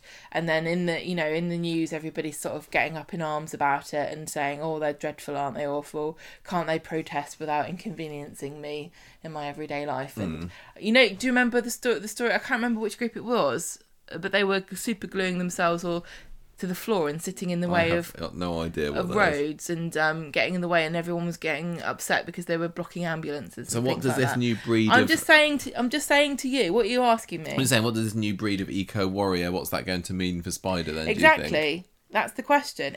Is he part of this group? Is he going to come and say, because everybody really likes Spider, but I think it's because eco warriors back in the day, it felt less important, didn't it? It didn't really feel like, at the moment, it feels like if we don't do... Well, it is obvious. If we don't do something about the planet, we're going to all burn up to a crisp and die of famine. Yeah. Whichever comes first. Whereas back in the 90s, it was like, yeah, don't take the trees, man. I like looking at trees. So is he going to be more serious and a bit more, in your face, and actually... Is he going to be more principled and more serious? Or is he still going to be a bit of a joke? Yeah, I wonder, because he was a bit of a joke, wasn't he? But he was a joke to the sort of kind of odious, obnoxious Les Battersby type of characters that he would then have these battle of wits with and completely trounce. And I don't know whether there's anybody at the moment who is as obnoxious as that, so I don't know who he would be sparring with necessarily. This is what I've said before about sanitising characters. Yeah. Where we've got to the stage when everybody's very politically correct, nobody thinks the wrong or ever says the wrong thing about anything, and the bogeyman is a character that has to be introduced specifically to say something controversial that, to be honest, a great deal of the population probably would think and say in real life, because otherwise there would be no need to tackle these issues. Yeah. So yeah, I think that you're right. Spider always got the upper hand, didn't he? Generally. But again, it's because he wasn't inconveniencing the sort of the common man, in inverted commas. He was stopping people from redeveloping the Red Wreck. Yeah. Yeah. Interesting stuff. I think I don't know whether I want to go any further on this now, but that was such good news. I like the little reveal thing they did as well, because they had a little video. I can't remember whether I even showed you this. You did? No, but there were two videos. There was one where he was wandering around the street, but you couldn't say who it is, and it was like, "Ooh, who's this? Who's come back to the street?" And they had like his legs stopping outside various places, and I think at the time there I thought, is that Spider? And then the video I showed you was Martin coming out of the Rovers and saying, "Hello, it's me, I'm back." I just want to also say, I assume this was him in costume. I don't know, actually. What was he even wearing? He was wearing like a green... this is just me... This is me going off my memory.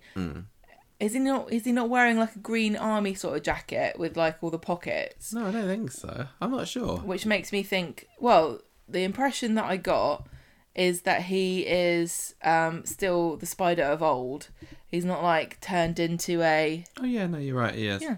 He's not turned into a stuffed shirt like I've forgotten my principles kind of a bloke. Unless this is actually just what Martin Hancock wore. Maybe. He looks a little bit better turned out in that than he did when he was quite so scraggly back in those days. But he is 20 years older, so we all change. And I'm really hoping that Spider comes back and he is still an eco warrior, and I really hope that he ruffles some people's feathers and he puts across the message that some of the people who are protesting are trying to, and I really want people to tackle it and talk, the characters to talk. I don't think this is going to happen. I think it's just going to be a stupid love triangle, but I really want him to challenge some people's conceptions. I don't think Maria is doing it for anybody. No, I hope that the important issues that Maria is trying to get across, he can get across in a way that doesn't make me just want to say, oh, shut up, which is kind of, unfortunately, what Maria's making me think. Because I can't get behind Maria, but I think I could get behind Spider. Yeah. And I also want him to sort of call out some people for being hypocrites. We all really need to have our faces slapped, don't we? And be told that you can't carry on doing Yeah, what I did like and... that he was not afraid to say what he thought. And he yes, would tell his fearlessness is so admirable. Very exciting stuff. But I wouldn't want him to talk to me. I'd be like, but, no, sorry, I need my hot blanket. Still got a couple of months, 2-3 months before we get to see exactly how that's going to play out. That means I've got plenty of time to prepare for your birthday. Yeah, that's very, very true. But not for my dad's birthday, which is next Thursday, and we really, really must get him a present. Must do that this weekend. Anyway, thank you everybody for staying to the bitter end, if you did. What do you think about Spider coming back? If you email us to tell us whatever, then I'd just be interested to read. But don't post about it on our Facebook group, though, because that's a spoiler-free group. But because we know about it, do email away. Right, we're going to go now. Thank you for listening, everybody. Hope you all enjoyed that. Hope you're looking forward to our bank holiday Monday, Coronation Street, with a wedding. Will it go ahead? We'll have to wait and see. But for now, goodbye from me. Goodbye from me. And we will see you next time. The music for this episode came from podcastthemes.com.